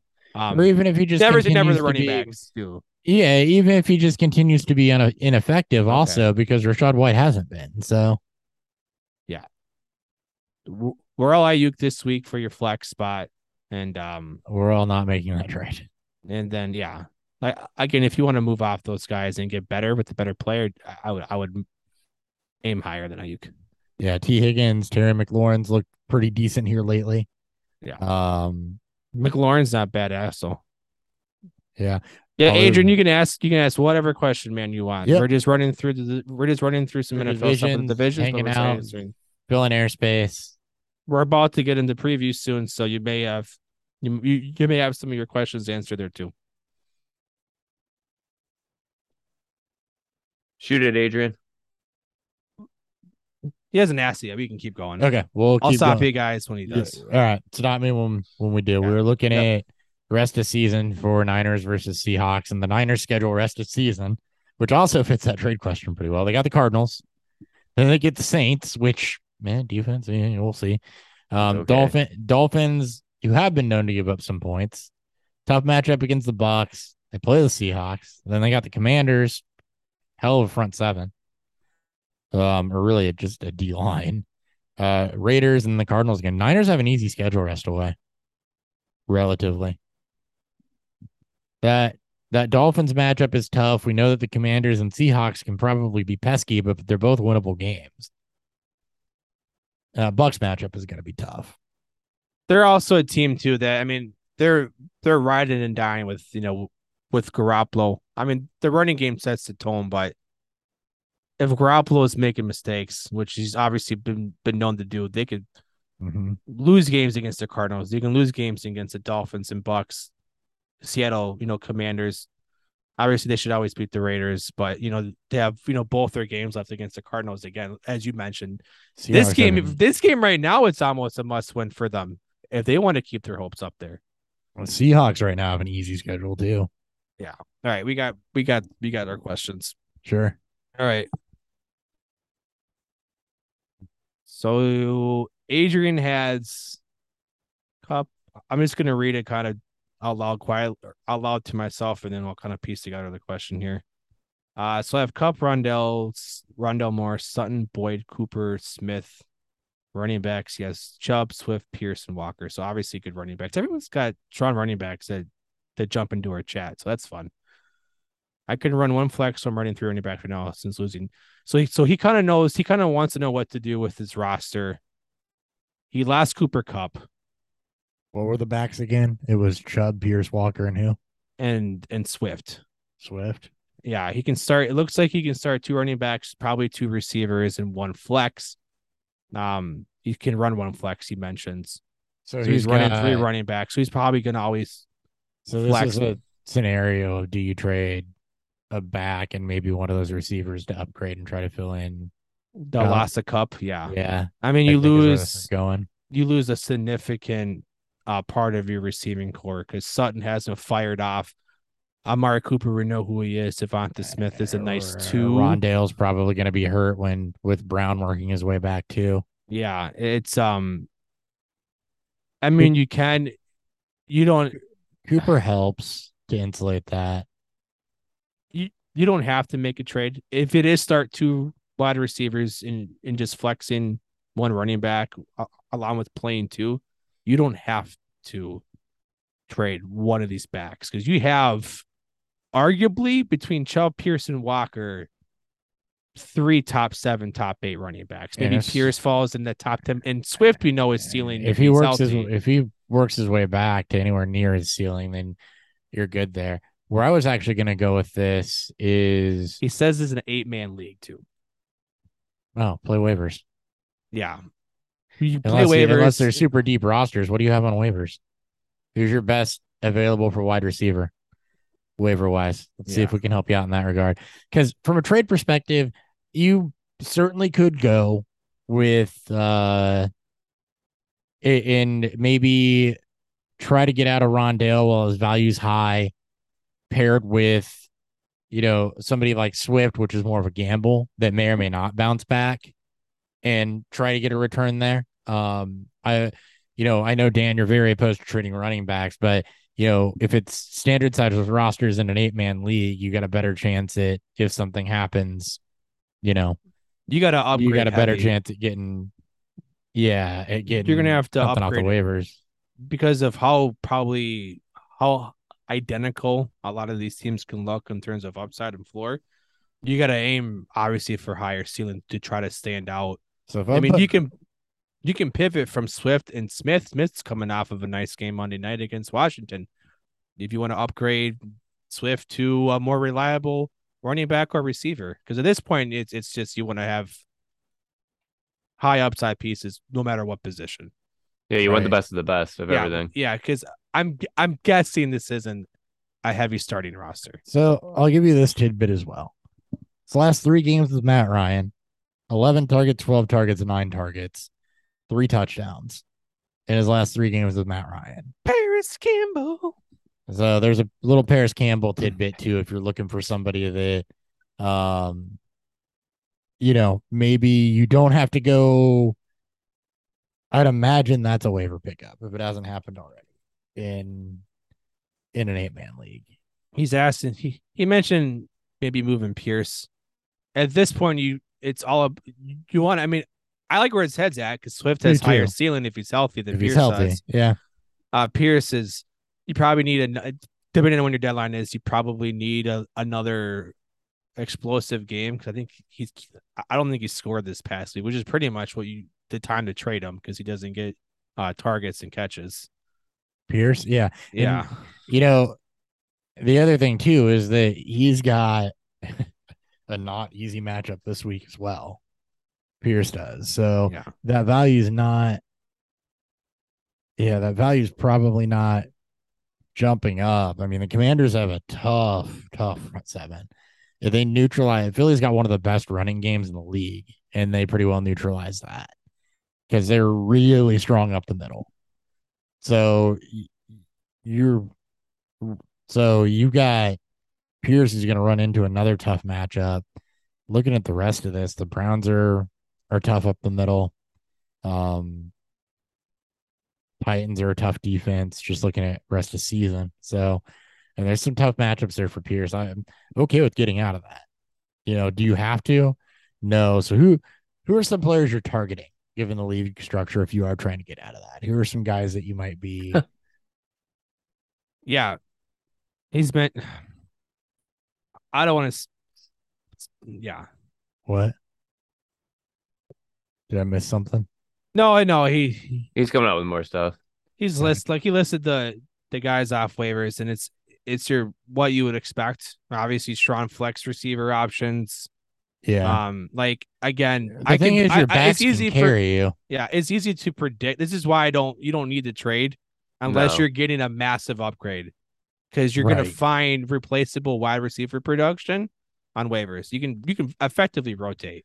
Yeah, because your backs are going to carry you. Yeah, and that's the strength of your team. Yeah, and that's what I would do. If you want to aim for a Diggs, if you want to aim for a Justin Jefferson, if you want to try to buy low on Jamar Chase as he's coming back from his injury, fine. Devontae Adams, but good luck right now. And same with Jefferson. It's just, if you can't make that upgrade, I wouldn't make the trade, because you're not going to get, much replacement production from the guys in waivers. It's not going to be that much lower. You can throw AJ Brown in there too, I guess, but that'd be about it. Yeah. Waddle and Hill, but again, it's guys that are more achievable in terms of what you can have. And I wouldn't gut my running back roster to upgrade at receiver. It's what I'm saying. You never would. You do that running back, and the next thing you know, you're down running backs. You traded it for that wide receiver upgrade, so you're screwing yourself. It happens every fucking time. It's why it's an 8-man league. You can go grab the cuff. Potentially, you still got to beat out. You still got to beat out 7 other teams. Grab a cuff, and we don't know the bench don't know size. Waiver or anything like that. But it's also easier to find wide receiver production in an 8-man league than it is running back production. It's easier to find wide receiver production in any league. But yeah, that's why I wouldn't, trade. I wouldn't try to upgrade too much. I wouldn't move off from a high-end running back for a high-end receiver. All right, we got another question. That's why I want to, keep things moving. Plus our whole, previews. Edward wants to know: is he crazy to think to start Pacheco over Swift? Yes. Full point PPR. Oh, absolutely. Yeah. Do not start him. Do Swift all the way, because Pacheco only has, I think, 3 receptions on the year. And they don't run the football. No. Well, he just went 16 for 82 against Jacksonville, but still. But he had no catches, no targets, no nothing. No targets, no catches, and that was, That's Jerry McKinnon's role. 16 carries might be the high you're going to get from a Chiefs running back this year. Right. You need hardcore efficiency, which he had nice efficiency, but then you're really even more touchdown dependent. It's Swift. But here's the thing, right? That's full PPR. That's 8 points. Swift is at least getting some work down by the goal line. Oh yeah, no. I agree. No, we're all on Swift. We're all on Swift. So and Jamal Williams is also banged up, right? Swift is logging full practice. Is that right, Ryan? I think I read that properly. Yes, that's exactly right. So yeah, it's Swift. Yeah, don't get cute. Don't overthink that one. All right. The Chiefs are so inconsistent at running back that you go chasing those points, you're gonna get bit. And we just got a no from Andy Reid saying he wants to try to get Clyde more touches, because he didn't like how many snaps he got last week. So. It's a CEH week now. Yeah, no. They're taking turns. Good luck guessing whose turn it is. They're taking turns. Yeah, no. Yeah. All right, let's wrap up this NFC. Sure. Yep, I had Seattle scheduled pulled. It's relatively easy. I think San Francisco gets it. So let's talk wild cards in the 1 seed. 1 seed's going to be between the Eagles and the Vikings. Who you got? I am biased. Even with the game in hand, I like Minnesota's schedule to end the year, even though Philly's got the tiebreaker. That Let me look at Minnesota's schedule to end the year. That's what I'm doing Cowboys, too. yeah, Patriots, Jets, Lions, Colts. Good Lord, Giants, Packers, Bears. Yeah, I like I like Minnesota's schedule to end the year. Um, game in hand. I really think the Vikings can snag that one seed, and I Philly's going to be in dogfights for the last part of their schedule, and Minnesota's, you know, it's all they win are dog fights.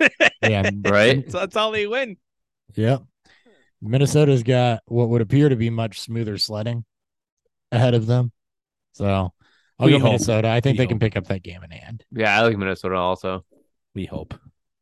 Wild card will be a lot of fun though, between the East teams and then the two NFC West. Yeah, wild card is going to be a lot of fun. So I think that I think a lot like with the AFC, you're going to get two East teams in this. I do think the Giants started the season strong enough to where they're going to get in, and I do think Dallas is going to get in.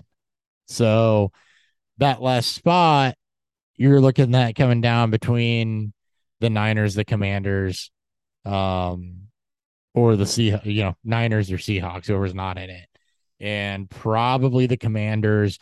You do have the Packers, Falcons, Cardinals, all within striking distance of that. It's going to be, I don't think Dallas falters. I think Dallas has got a strong nucleus of a team not to slip too much on the road. The Giants are just like the Jets, right? It's both New Jersey teams that claim they're New York are also the same, right? Not great offenses with very strong defenses that also win a lot of dogfights. But unlike Minnesota, it's they don't have the offense to carry them in games against stronger opponents. So they're gonna have to play flawlessly on defense against teams like Philly. They already lost to Dallas, so they do have that game in hand already lost. And Seattle's in the same boat, but it's not. I mean, I trust them more on offense than I do, the Giants team. But Giants are also 7-2. Like they should easily, not say easily, but they should get in based on that strong start, even if they do fall a little bit down the stretch. But I trip into it. I also wouldn't be shocked if you told me that they fucking lose out somehow. I'm just like, yeah, no, I think the Giants. They won't. I'm just saying, but like, yeah, I mean, it's the Giants. I'm not surprised. Dabo's got that team going in such a good position. Let me put it this way: because of the remaining schedule, if they do lose out, then it's Washington in that position, and you just flip flop the two. And Washington looks strong, but it's hard. I mean, how long? I mean, we've seen this story play out before, and they won a division at 6-10 just 3 years ago. It's not Washington's not going to make it. They're just going to be a nuisance to the rest of the NFC East teams. So, do you think only one NFC East team gets in? No, I think it'll be two. I think it'll be New York and Dallas. And I think, as you mentioned, a long-winded story to get back to the point that we talked about. It's between Seattle and the Niners. Well, actually, it should be both of them, right? But here's the thing: you got Seattle, the Niners, the Cardinals, the Falcons, Packers for now, all right there too. So that last wild card spot's going to be fun amongst those teams. Arizona, I know you don't like Cliff, but you got Nuke back, you get Marquise Brown back, and all of a sudden that offense is healthy, and their rest of season schedule is not necessarily tough. Niners, Chargers, sure. Patriots, Broncos, depending on if the Broncos turn around. A little tough one against the Bucks, and then Falcons, Niners again. It's not easy, but it's not what I would consider exceptionally difficult either, especially if that offense is at full strength. So I don't think the Cardinals will either. They're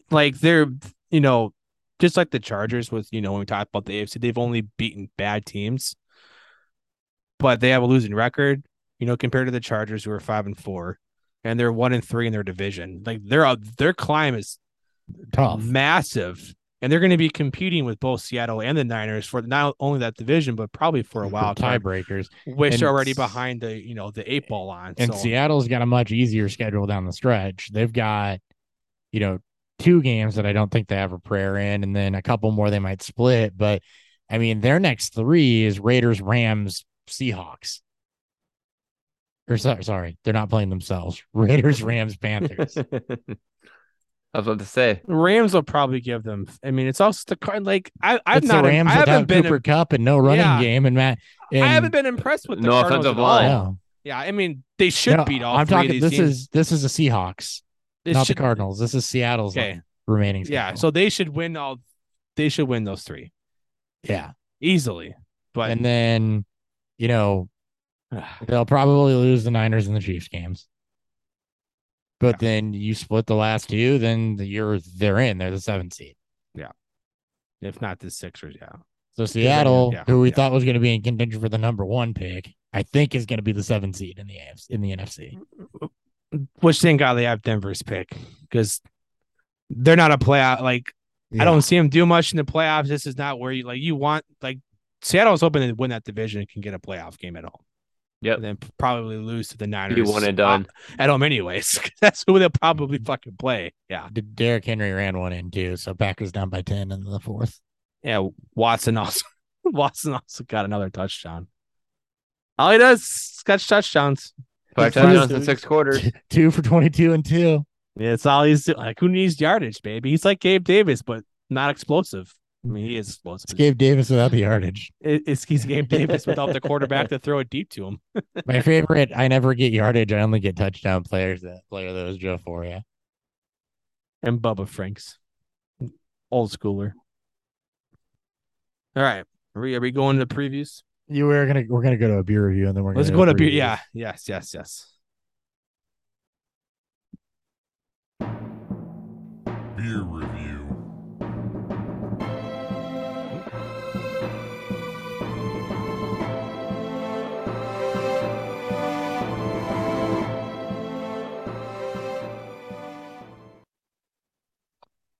Dan. Again, Pollyanna Oktoberfest. This is their Marzen. This is a Marzen. We've done a lot of them on this show. Again, it's just the rich sweet malt. The amber color from it, even though it's in a bottle. I can tell you what it is. It's one of the best Marzen style Oktoberfest you're gonna find in the world, and I think they're distributed all throughout the United States. So, like if you want to get a popular Oktoberfest, pick this over Sam Adams. 12 times out of 10. Touche. I will do that. Touche. Literally even coming overseas and oxidizing during that trip, it's better. Yeah, it's so good. All right. I had a Racemic Red from Deep Sleep, and quite honestly, this is a good beer. I'm impressed for the first thing that I've had from them. So again, this is beer out of Washington, Missouri. It's got some I mean, exactly what I would expect out of red. It's got some caramel sweetness to it from the malt, but it's also got a toasty backbone and a bready backbone that supports that sweetness. Hop character is definitely there, which I expect out of an American red.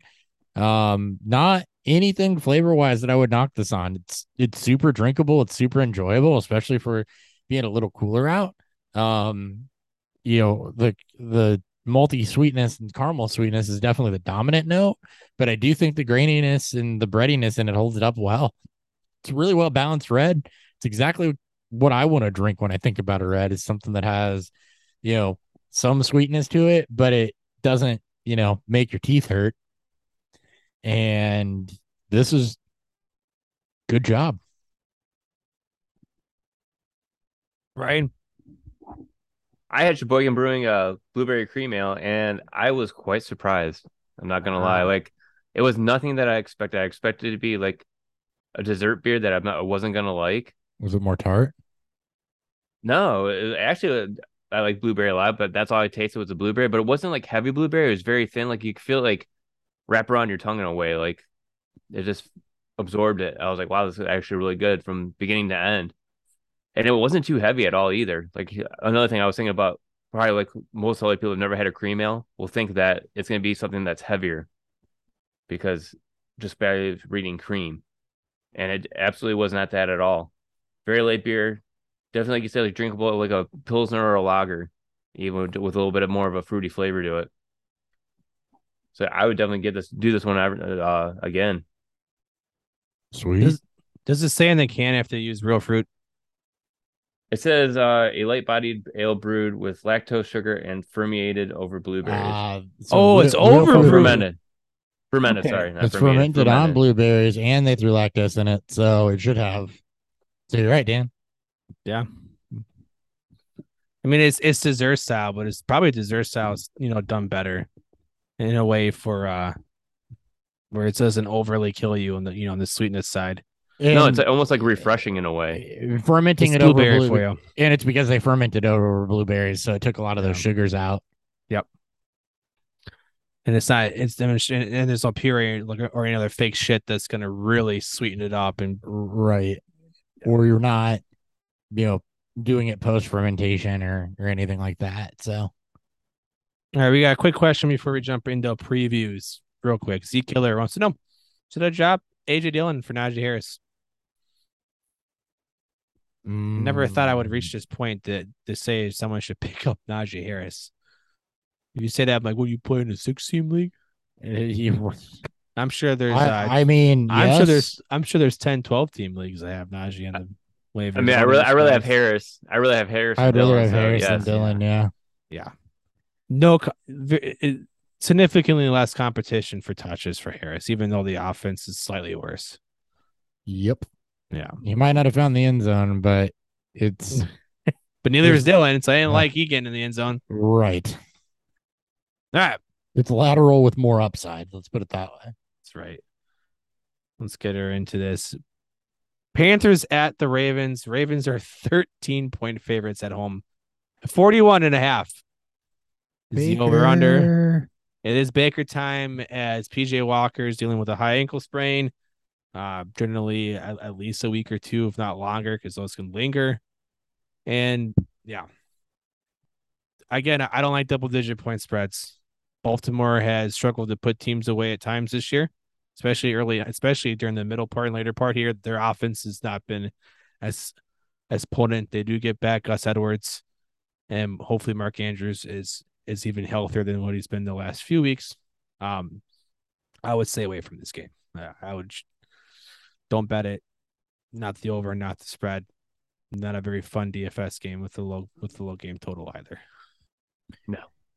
Nah, thankfully, on paper you would think this is a little bit more fun for fantasy, but really it's kind of not.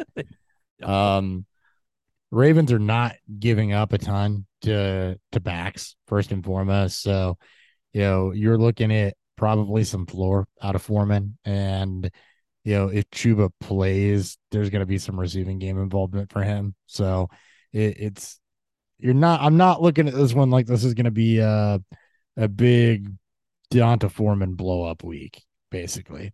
Ravens are 18th in points allowed to the back in PPR, but 26th in points allowed to the back in standard scoring, which kind of going to give you an idea how you expect Foreman to do. That's not great. 26 means that, they're top 5 in the league in run defense up the middle. So yeah, not good there. You might want to highlight DJ Moore against the secondary. Problem is Baker Mayfield. DJ Moore in the early going saw only 6 targets, capped at 43 yards, 1 touchdown. The matchup's good, but the quarterback situation is, probably less profitable than what PJ Walker did for him at least a couple weeks, and then it got bad again. So I guess it can't get any worse for DJ Moore. It is a good matchup. Theoretically, it is an upgrade in the passing game. Baker's just got to look his way. Other than that, really, I think that if you need a fill-in, Terrace Marshall might not be a bad go this week. Again, the matchup says that it should be. We know that Baker looked more at Robbie Anderson those first couple weeks, and Anderson's out of town now. So just that would be the guy that fills that role. Don't really love any of it, but just some food for thought is that you need to fade Foreman a little bit. You do have a plus matchup if you're looking at any of the wide receivers, but there are also some serious red flags there. The Ravens side of this does get a little bit better. the Panthers are giving up the 6th most points to backs in PPR. It's good news for Kenyon Drake. Well, also have Guts back, so Yeah, it's good news for somebody. yeah. It's good for the RBs of the team. It might be it could be both, honestly. It could be both. And Lamar, too. Yeah. You very easily could be both. Drake was being good. I don't see him getting totally phased out. We've seen Baltimore go with more than one back. So, Yeah. the other side of this, Duvernay, you can't really lock that in and trust that. That's more of a YOLO play. Andrews should be back this week, and you're not sitting Mark Andrews, so No. or Lamar. Ryan, That's all I got. Yeah, DFS web. I'm actually looking at the Ravens DST at 4,000, just because they've been getting sacks. Ooh. I mean, they've had at least 4 Is that sacks. the highest? Is that one of the highest? How high in price is compared to the rest? That feels pretty high for a defense. They're 4,000. Yeah, they are the highest. Yeah, But it makes sense why they're also the highest. yeah. You get Baker, who takes a lot of sacks and Exactly. It commits a lot of turnovers. So yeah, I mean, they've had at least 4 sacks in 3 of their last 4 games, and they've only had less than 3 sacks twice all season long. So I'd be looking for them to sack the crap out of Baker Mayfield this week. That makes sense why they're the top defense. So if you're gonna spend up on defense, that's the one you kind of want. I agree. All right, Keep her moving. Eagles at the Colts. Eagles are 6.5-point favorites on the road. 45.5 is the game total. We didn't know who was quarterback. We don't really know what the Colts' decisions are ever really with the Jeff Saturday era, I suppose. But Matt Ryan just won him a game. I don't see him going away from that. I don't see that going away. Philly should be able to cover this. This touchdown favorite in which they got at 7 or 6.5 here. So take Philly over on our stay away from. I think it's set perfectly, and I can't really give you an edge of where I think they're going to land. Okay, going the other way with this. For the Colts, let's start there. Jonathan Taylor, obviously, not looking at Matt Ryan as a stream. What I am looking at are the wide receivers. Paris Campbell continues to get work, and former teammate Terry McLaurin, who plays in a very similar fashion, just had a really, really good game. So, there's somebody I go kind of all in on in the wide receiver 3 with upside range every week. Last week it was DPJ. We'll have more on him later, because now that they're playing at Ford Field, that's also a good one. Paris Campbell's a guy that I'm on. He's been trending up. Mentioned earlier in the show, the last 3 games with Ryan, the target volume has been there. He's also caught 3 touchdowns. So I love Paris Campbell this week. I also think you're going to be fine with Pittman, although the Eagles aren't giving up a ton. It's a floor play. Let's put it that way. Eagles side of the football. I don't think you're going to get a repeat of, the run game kind of having a mad day. So Miles Sanders has been quietly pretty good this season. You're not going away from that. AJ Brown did have a rough game. He did come up limping early in that game. So expect a little bit of a rebound from him. Just 1 reception for 7 yards last week. That's an anomaly. So expect a little bit of a rebound from him. Even Devonta Smith is a fringe too, or a fringe flex, I guess. The other thing to note here that we didn't talk about in the intro is Dallas Goedert. Shit, yeah, that's also a big one. Whoops, on IR. Yeah, that's a big one too. Goddard going to IR after a tackle by face mask. So, whenever there's an injury, there's an opportunity that opens up for somebody that is going to free up some target volume for either Quez Watkins, or you look at the backup, it's Jack Stoll, who's the backup there, 21 college free agent. So maybe a little more running back out the backfield. A little more Tyree Jackson, maybe. Potential Tyree is more athletic option. Maybe a little more work to set with the backs too. I would pay attention to that for your waiver wire next week, since we don't do a show before that, more than I would run to start anybody. But I would pay attention to that as a waiver train. is you're looking for ways to gain an edge. The two tight end injuries, the former Philly teammates and Ertz and Goddard give you a couple situations to watch to potentially find a differentiator. So if you are looking at a preemptive pickup while people are free, Jack Stoll was the one on the field last week after Goddard went down late. And then for DFS, man, Paris Campbell, $4,300. 43. Yeah. Wow. Give me that. Right. Especially when Slay's going to be shadowing Pittman. Yeah. Exactly. I love that. Love that. That's Yes, the sir. one I'm in love with this week on that line. All right. Jets at the Patriots. Patriots 3.5-point favorites at home. Oh. 38.5. It's the game total. Both teams are 5-1 against the spread the past 6 weeks, both on great streaks. This game, Patriots covered this game 2 weeks ago. It's 3-point favorites on the road. I expect the same. I like what the Jets have been doing. This is an ugly game.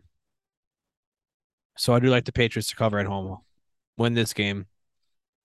And you could probably bet the over. I think they can kind of etch into that. Last time they played 39 game total. Took a couple late Zach Wilson plays to get them there, but take the Patriots in the over. That's all I got. This game should go quick. This game is going to be if you like defensive matchups, because this game is offensively going to be pretty ugly. You can't sit Ramondre Stevenson right now, so that's really the only player in this game I feel remotely comfortable with. The Jets and the Patriots are both near the bottom of the league in fantasy points allowed to wide receiver. The Patriots are the most stingy running back defense for fantasy. So not good news for a Jets team that doesn't have Breece Hall. This is one that is going to be defensive, and outside of Stevenson, I'm fading pretty well everything. Wilson's been Garrett. Wilson has been decent, but again, Patriots not allowing a ton to the wide receiver position. So that you get one wide receiver and one running back for this game that you can even feel a little bit comfortable with. But overall, this is not a recipe for boom. This game is pretty ugly from a fantasy perspective. Yeah, this game may be ugly, but for DFS, I'm going back to Jacoby Myers. Last time these two teams met, Myers had 13 targets, finishing with 9 receptions for 60 yards and a touchdown. Good for 21 points. And now he was 5,600 at that time, and now at 5,500, throwing it back in the lineup again because he's the true wide receiver one here on this team. Myers, yeah. You're gonna get Sauce probably on Parker or Bourne on the outside. So this Myers exclusively plays in the slot. So I do like that call. And even a sneaky play too is Garrett Wilson, 4,900, because last time he went 6 for 115. So he's game script proof. Yeah, essentially, he's the only guy that is. He's the only guy that Wilson likes. He has eyes for. Yeah, those are two players I'm willing to play this week on between this slate. Like it. All right, Commanders at. Oops, sorry, go ahead, Hopper. I was just gonna say that's an ugly slate. Yeah. Commanders at the Texans. Commanders 3-point favorites on the road. 40.5 is the game total. Washington is riding a 5-game cover streak. More so, 4-0-1 with a push against Minnesota a couple weeks ago. They tend to keep games close, potentially kind of play down to who they're playing against. No real big wins outside of their game against Philly, but divisional matchups can kind of get wonky. So I'll take Washington to cover the 3 in the game to go under. I don't know how Houston scores point. I'm surprised this isn't the lowest. This isn't the lowest game total, to be honest. Big up the middle running backs torch the Texans. The Commanders have one of those. Fuck, they have 2 of them. They had 2 of them. They just use one in that way. They only use over and over one again. that way. Yeah. It's so ugly at times. Yeah. So this is a Brian Robinson upside. You may get the biggest game of his season here. That was weird, maybe. And you're totally fine with Gibson and McLaurin. I don't see how you said, look, Houston is not giving up a ton to receivers because teams don't have to throw a ton against them. But, like Dan just said, Washington tends to play down if the game script stays neutral. You're totally fine with Terry McLaurin. Do not do anything on the Houston side of this. Washington is very, very stingy against the run. You have no PPR upside with Dameon Pierce. And it's a really tough interior line. You're looking floor on Dameon Pierce this week. It's gonna be ugly, huh? I think it's gonna be pretty ugly. Yeah, I'm surprised this isn't. Because he has no isn't the lowest touchdowns. game total. Plus, he has no touchdown upside. He has the carry upside, but he hasn't been getting any of the touchdowns. Who? Yeah, Dameon Pierce. Yeah, it's all big play because they don't get in the fucking red zone because their offense is garbage. Right. Like the only way he scores is if he runs a big play in. and James Robinson had to do it with touchdowns. DeAndre Swift caught a receiving touchdown. That's the only way teams have scored points against Washington is receiving touchdowns. Or backs have scored points against Washington is receiving touchdowns. I think Pierce is gonna have a lot of carries. Washington doesn't pull away from teams. So neutral game script throughout the game for both teams, right? It should be a good running game, probably lower on the passing end as both quarterbacks aren't very good. I think he's going to have a lot of carries. The only 100-yard rusher they've gave up. Oh no, I agree. Yeah, it's not. It's Najee Harris, right? It's gonna be Najee Harris this week style. Yeah, that's exactly 22 carries for 65 yards. They've had one 100-yard rusher, and it was against Derrick Henry, and it took him 28 carries to get there. Oh my god, yeah. The only way Pierce gets 200 is if for some reason there's a gaping hole. Yeah. Nyheim Hines had a rushing touchdown against them, I guess. But, I mean, like what Ryan just said, they struggle to get down into a position to score. So you got to score touchdowns against them for your back to be valuable is what I'm looking at the game box scores right now. That's the only way you're doing it. Yeah. Or you just basically have Najee Harris all over again, where you get like 20 carries for 85 yards. I don't think he's getting 85 yards. And I don't think he's averaging 4 yards like per carry in this game. 22 for 58 and no touchdowns. It's a total floor game. All right. Anything else in DFS, Ryan? I was just looking at Nico Collins just because he had 10 targets last week. It kind of grabbed my attention on that one. Even though he was only able to finish with 5 receptions for 49 yards and a touchdown. But it's almost like he got that touchdown. The handing off of the torch, from Brandon Cooks and Nico Collins could be in process right now. So $4,100 as a dart throw, why not? It does the torch. I mean, I guess you can hand off the torch, sure, but doesn't mean you're carrying it. No, he lost his captain patch now, so he's pissed. Oh, he shouldn't be on this team anyway. He shouldn't be on this team anyway. He's too good for them. All right, let's move on. Way too good. Move on. All right, Rams at the Saints. 3-point favorites. The Saints are at home. 38.5. It's the game total. Don't do anything. Just erase this game from existence. Trying to figure out who the Rams are post cup injury is going to be nauseating to figure out. And Andy Dalton, it's the offense of output has taken a steep turn south, and things will not shock me at all if he gets benched again for Winston. He should. Yeah. So I if anything, you can bet the under if you like to. I don't trust either offense to put up some production. Both defenses are at least medium or better against both sides or against both facets of the offense. So that's that. This game is ugly. Trying to figure out who the Rams are in a post Cooper Cup era isn't going to be fun. We joke about Ben Skoranek. I'm not running after that against the Saints. Allen Robinson. There's some worlds where you can play him. We talked about, what those situations are earlier on in the show. He's right around that Ayuk tier. You consider him a wide receiver 3 with a little bit of upside this week, I think. Your biggest beneficiary, honestly, I think from this might be Tyler Higbee. Maybe. I mean, He also has to catch the football when he gets it thrown to him. He was eight very for eight, difficult eight for for him to eight for do. 73 yards last week. He caught them all. No, that's honestly shocking to me that It he caught is. all of his targets And because it's he's just not very good at catching the football. First useful game in 4 weeks. So, but I do think that Higbee probably could be the biggest beneficiary of no Kupp. We saw him heavily targeted earlier, and then there was kind of a shift off of that, probably because the Rams weren't scoring points. They're still not scoring points, though. Somebody's got to catch footballs. I'm kind of looking Higbee for that. I don't want anything else from the Rams. We don't know what that running game is other than crap right now.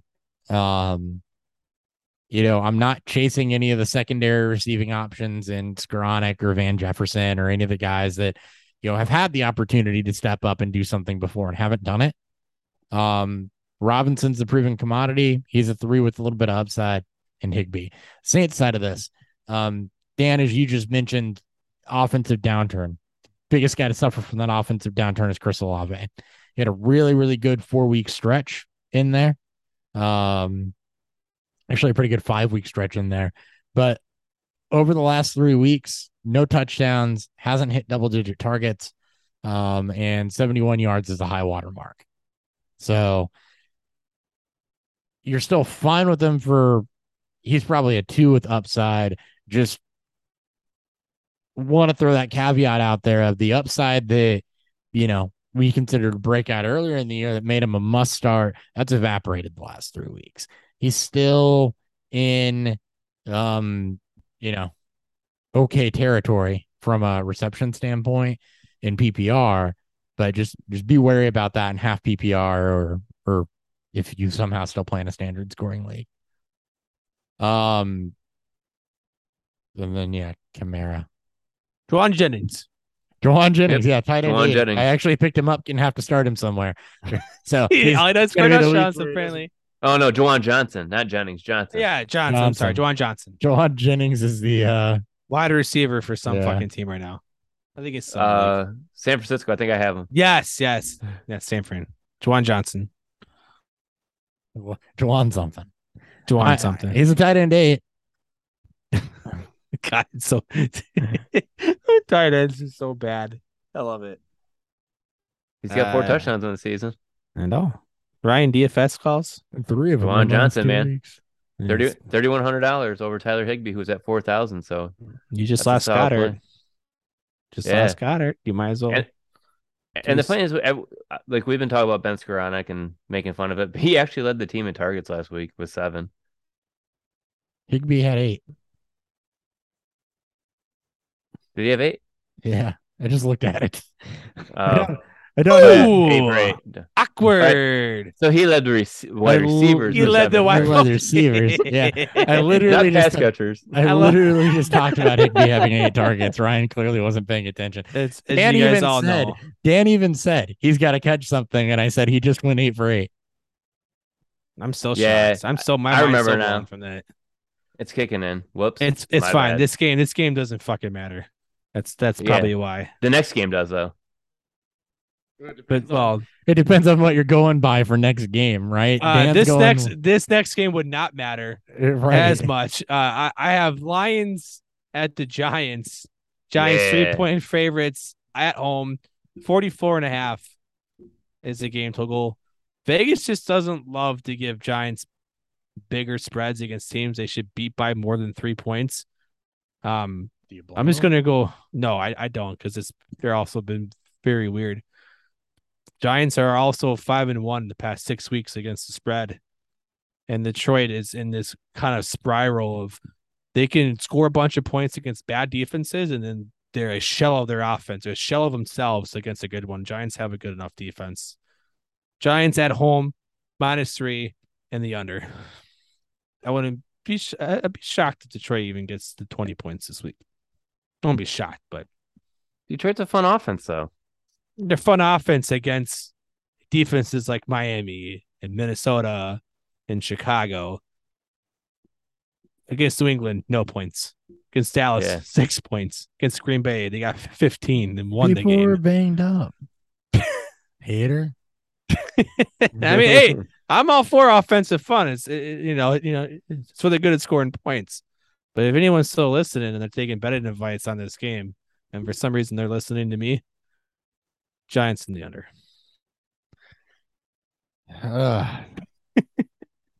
You know what? Last 3 games, Giants have had a 15-plus point receiver. That's Amon-Ra St. Brown. Allowed a 15-plus point PPR receiver. It's Amon-Ra St. Brown this week. Is what I'm going with. That's the story I'm telling myself. The story I'm also telling myself and you guys that DeAndre Swift is going to return to more of a normal workload. God, I hope so. He's practicing in full, and they're going to need it. That all goes without saying. On the Giants side, I don't know how they score points. I have no idea how they win games because I have no idea how they score points. So, Saquon Barkley? Question mark? I mean, how... yes, you're playing him. How He's are the number one Giants? running back right now. Darius Slayton was 3 for 95 and 1 last week. Like, Oh, he had that 54-yard touchdown. who leads the Giants in targets? Offhand. Y'all know? No, I don't. Is it Daniel? Is it Barkley? Probably It's isn't. Barkley. It's Barkley by 12.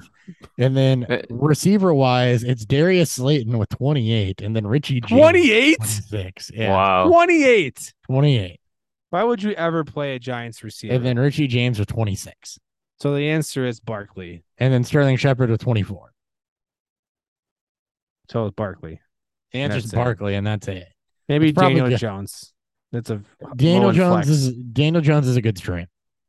Yes. We just saw what Justin Fields did with those legs. Daniel Jones is a great stream this week. He won't be throwing the football, but there is some rushing. But damn it, he can run, Here. and he will be running. And that's he what can you still- plan for. He can Yeah. still play the Lions defense in this because he takes a lot of sacks and he's turnover prone.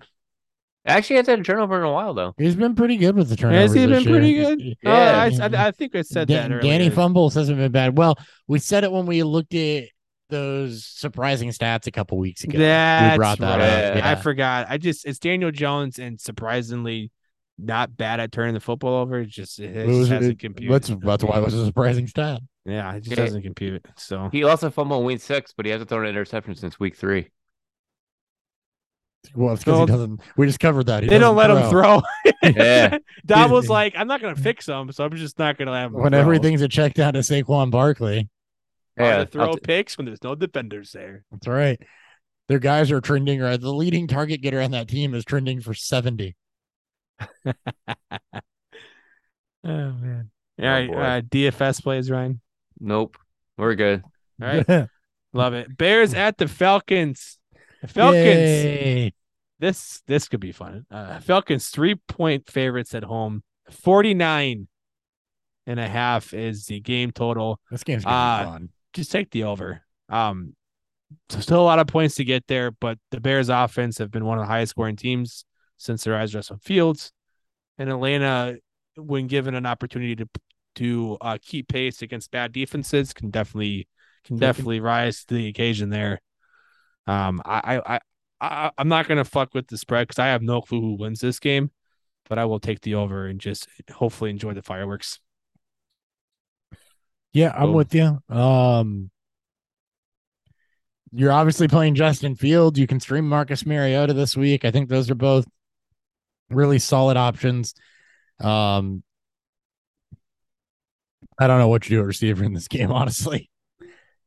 Cole Kmet That's has probably got it. touchdowns the last couple weeks, and that Maybe Mooney as a low end because he's running the most routes of all. Mooney is a the low end, and receivers. then probably Kyle Pitts because he's still getting targets at least at the tight end. Like you're playing Kyle Pitts, obviously. I mean, if I'm going to tout this game going over, that means there's got to be points to be scored. It's not all going to be from the quarterbacks running the football. So no, I mean, well, David Montgomery has a backfield to himself again, so that's good. I also didn't mention that. Yeah. Khalil Herbert going to Khalil IR. Herbert to IR. We missed a lot God, in the we news because suck. we didn't actually read it. We just went from memory. That's fine. It's whatever. I mean, again, we can cover this stuff in game previews too. Yeah, hey, you looked in your sleeper app and you saw IR next to Khalil because if you're not playing on sleeper, you're wrong. You saw IR next to Khalil Herbert and you knew he was on IR. So congratulations. You didn't need us to Shocking. tell you that. Yeah, A yeah. little indicator. ESPN has it too. I don't know about Yahoo. They're still probably trying to figure out how to implement that. But um, Pitts is getting targets and London's getting targets. So if you believe this game's going to go over, then you're starting both of them. Those are the only two guys on the Falcons that are getting targets. But if you believe this game's going to go over, play them both. Cordero Patterson is really what's going to happen, though, because you can run against the Bears. Until Arthur Smith decides to not give him any carries or touches. Or and they just split it between all three of them. That's why this is dangerous. God, I hate You him. have upside on the Falcons, but you got to be able to take the floor risk. You got upside in all three of the people you'd expect there to be upside in, but the floor is non-existent. So you got to be willing to take that risk. It's literally the quarterbacks only, and maybe Montgomery are the only like. Well, I guess Kmet with the rise of the offense increasing with Fields, but touchdown wise, he's got 5 touchdowns in 3 weeks. It's also a tight end. I mean, that's pretty much what we bank on. If it's not a volume tight end, his receiving work's gone up the last 3 weeks too. They figured something out here, and it's Cole Kmet. They're literally modeling the Baltimore offense, and Cole Kmet the last 3 weeks, his targets have gone 2, 6, and 7. His yardage has been 11, 41, and 74 over that touchdown stretch. So that's all trending up. It's Chase Claypool actually stepping into a role that allows everyone to get into their right role. Yes. So DFS, Ryan, there's got to be some in this game, right? I feel like. I mean, you like Marcus Mariota for the rushing upside 5,500. How much is Fields now? Given his insane performances the last 5 weeks. He's moved up. He's way up. He's up to 7,600 now. So he's more than. Oh my God. Yeah. I mean, he's a running back. Effectively. He went over the last 3 weeks. He went from 5,300 to 6,500 to 7,600 now. It's probably still too low. Well, I was writing him up in like my article all the time when he was in the 5,000s, and then once he jumped, I'm like, nope, I'm done with him. You can run naked. I mean, you're the bargain bin guy. Yeah. I still like Darnell Mooney. Darnell Mooney, because if AJ Terrell's still out, that would be huge for Mooney. But Terrell, wouldn't he be on Claypool if it's to play, though? I think he'd be more on Mooney. I think you'd probably play Claypool. I mean, I'm not sure. I think Terrell is a big shadow, too. So I would expect a bigger outside guy. Mm-hmm. Either way, I agree with Mooney regardless because Claypool's not a bad value either. He's at 4,800 also. Got to run more. He got to run more routes. And Kyle Pitts just keeps falling. He's at 4,400. Fuck you, Arthur Smith. All right. Browns at the Bills. Bills are 8.5 point favorites at the neutral Ford Dome.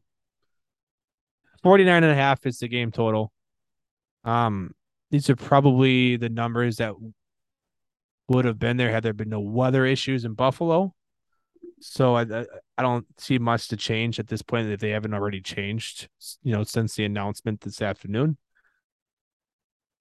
I'm taking Buffalo to cover. Like, they got to get this shit right. And the fact that we've gotten kind of 3 weeks of kind of play from them, I'll take kind of the potential gift here. Buffalo to cover, and then I'm not rolling with the over under. The Browns offense just I don't trust the scoring in this. If it's not Chubb, then I don't trust the passing game. Yeah, I don't trust anything to have a lot of upside. So you take what you know with the Browns passing game and with what the Bills have been doing here, really. And I do think it is a good week to play Cooper and DPJ. Just even in with just PPR from a yardage plus receptions perspective, I think that they both have good floor. There's going to be some points in this one. You move it inside to Detroit, it's got a completely different feel to it than what it would have if it was played in Buffalo. Obviously Chubb's going to be the heart of your scoring, but the Browns haven't been a fantasy wasteland. You've gotten you've gotten good performances out of DPJ. You haven't gotten the blow up yet from him, but you've gotten good floor. And Cooper's thrown up some big weeks. Bill's side of this, obviously Diggs. I think this is a good Singletary game still. He really hasn't been hurt that much yet by the arrival of Nyheim Hines. And Gabe Davis, as always, is kind of an enigma, right? You can play for upside, but you got to take the floor with it, and that goes back and forth. I think inside against the Browns, he's probably going to catch one or two of those big balls. I still like DPJ a lot. I like Like DPJ. you said, Hopper. Yeah. He doesn't have the touchdown upside, but he's been getting those yardage and everything. But I'd still start them both, him and Cooper, even though Cooper's been really bad. Considering anytime he's been on the road this year, he sucks compared to when he's at home. But this is a neutral That's zone, so yeah. Did you ever look at that? If you look at his game log, his stats from home and away are totally different. Yeah, I do see that. So I think with this one being still a neutral zone, I still wouldn't mind playing 6,400. But I still like DPJ. I wouldn't play Cooper at 64. This got to be better. It's Buffalo secondary. I'm not too worried about Buffalo secondary. No, it's more so. I mean, DPJ, what you've gotten out of him is just an insane amount of consistency. Right. Over the last targeted Cooper this past week, didn't he? And over the last 6 weeks, even on low target volume because of the way he's used downfield. I mean, his floor's been 50 yards. 50 yards on 4 receptions, 7 targets. I mean, his floor's been 9 points. The ceiling just because touchdowns haven't been there. Not yet.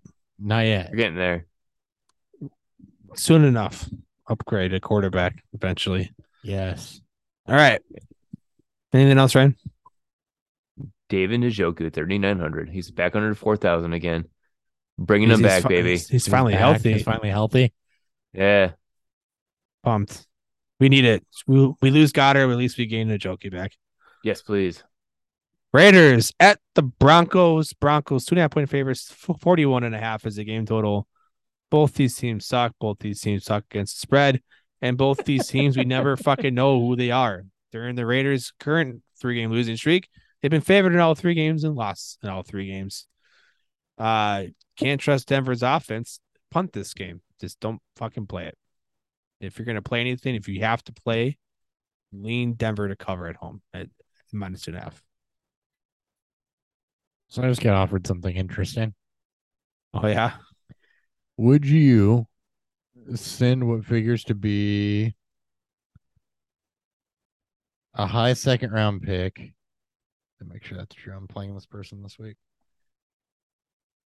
Yeah, moderately high 2nd round pick, kind of in the mid to high 2nd round pick for Rachaad White if you're a rebuilding team.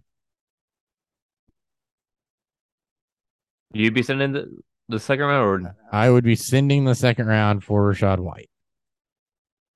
It's a team that has Watson and London, so Watson, London, Dobbins. So there are some pieces here to start a rebuild around.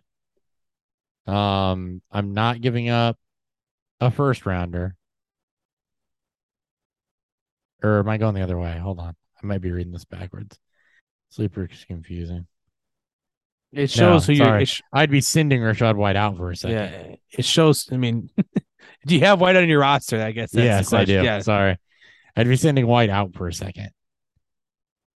So here's Again, the thing. Moderately high 2nd rebuilding team. So Fournette's still under contract after this year, but not knowing what's going to happen with Brady, who knows? If Brady does retire or leave, Fournette probably goes or he gets cut.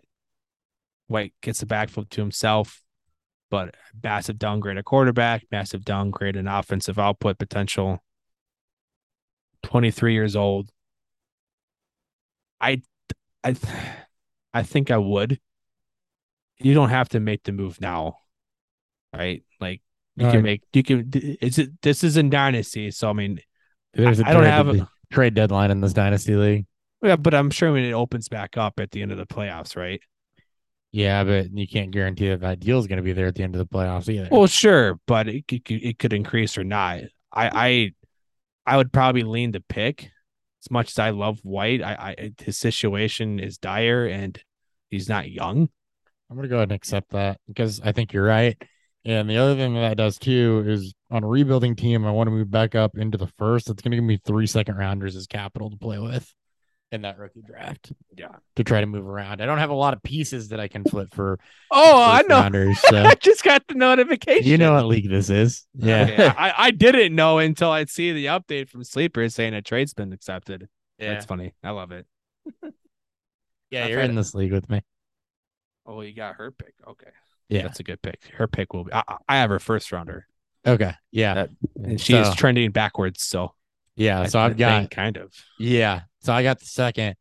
Now the weird thing is I almost want to, because I'm pretty clearly in the first round for the 101. I almost want to beat her this week and make that pick better for myself. I mean, I want you to beat her this week. That makes her first round pick that I have better.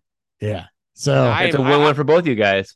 I'm Right. a team that is in the playoff contention. I have right now 2 top 4 picks in the 20. Plus my own first.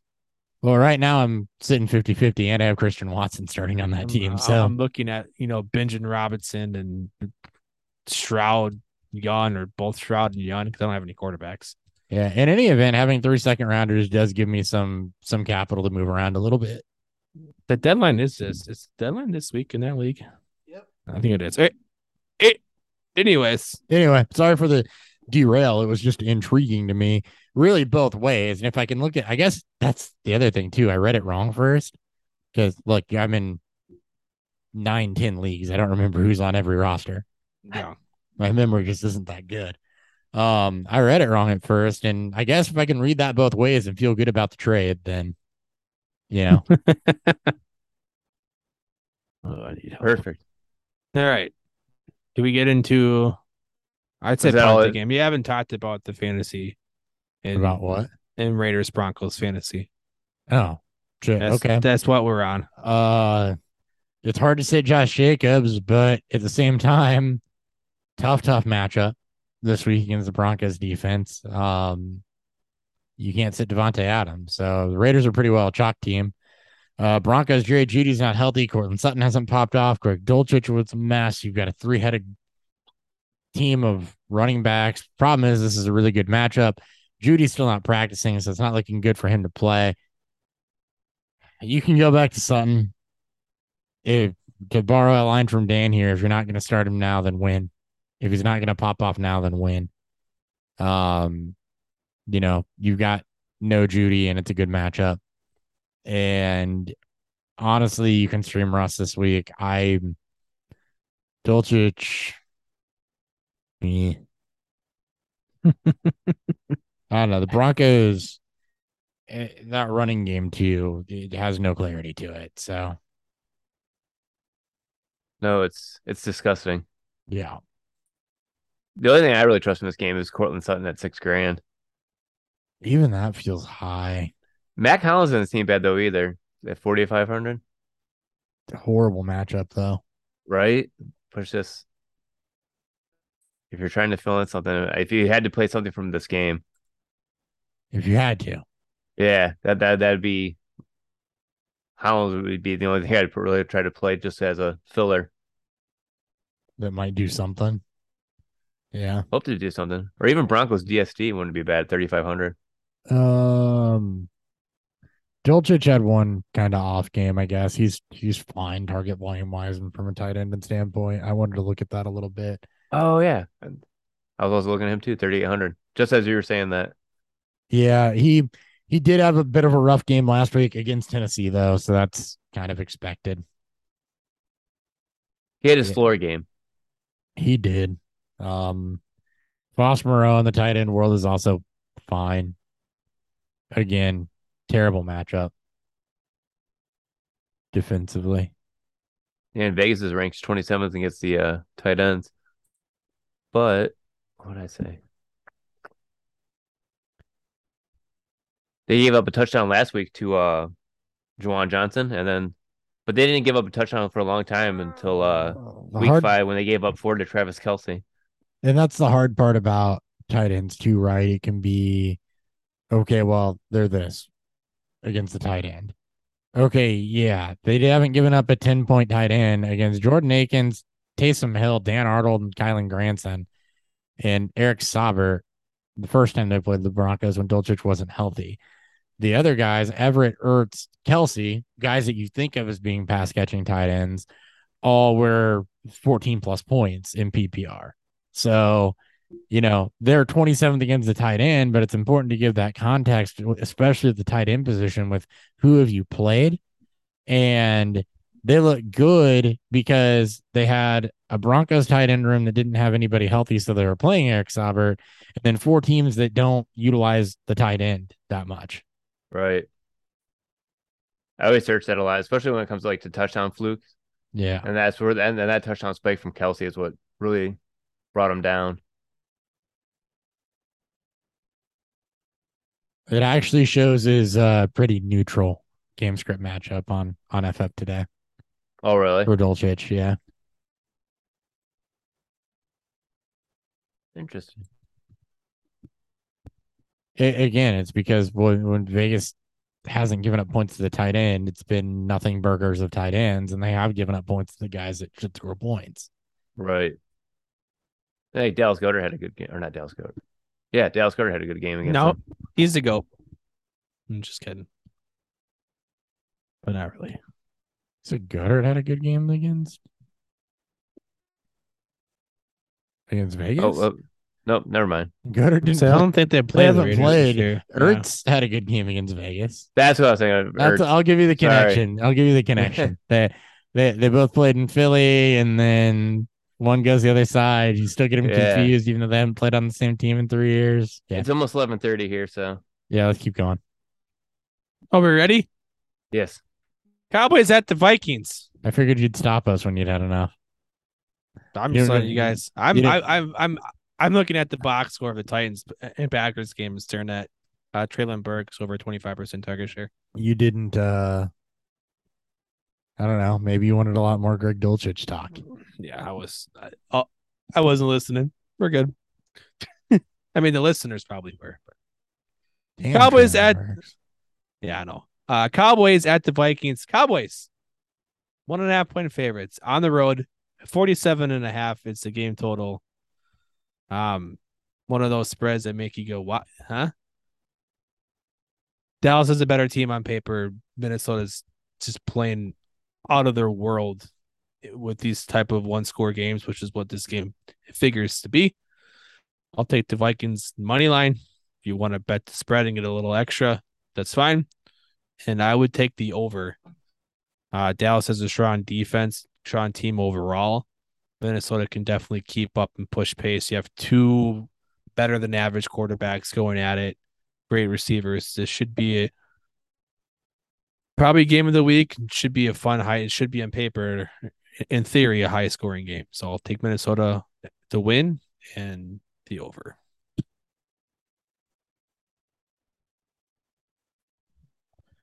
Sorry, still work. So you said that beautifully, by the way. I just want you to know that was all smooth, and you went through it like you knew what you were talking about. And now I'm over here fumbling around trying to even find who they're. But there we go, Vikings Cowboys. The only reason I complimented you is because I needed to stall. I'll take it. Win's a win, regardless of how you got there. This is going to be a fantasy barn burner from where I stand. And if I say start everything, am I off base? Nope, because I would say the same thing. Perfect. Yeah. This is a fun game to stack and play all the flex options. Yep. You got them. Exactly. Same for DFS. Play them all if you can. Game stack this game. And all the run backs you can make with, They're pricey though this week, but don't matter. That's why you go cheap on defense. You go cheap on potential tight ends, even though Schultz looked nice and hot. Anyways, I'm still in your thunder. I'm sorry. No, you're all good. Next Play game. them all. Bengals at the Steelers. What would have been a game of the week 2 years ago is now who gives a fuck. Bengals 3.5-point favorites on the road. 40.5 is the game total. You have a strong pass rush versus a struggling offensive line. Low scoring game. Pittsburgh may not put up a lot of points, but I see Cincinnati struggling to consistently put drives together. But still, they'll win, and game goes under. Take the under, though. I'd lean the Bengals spread.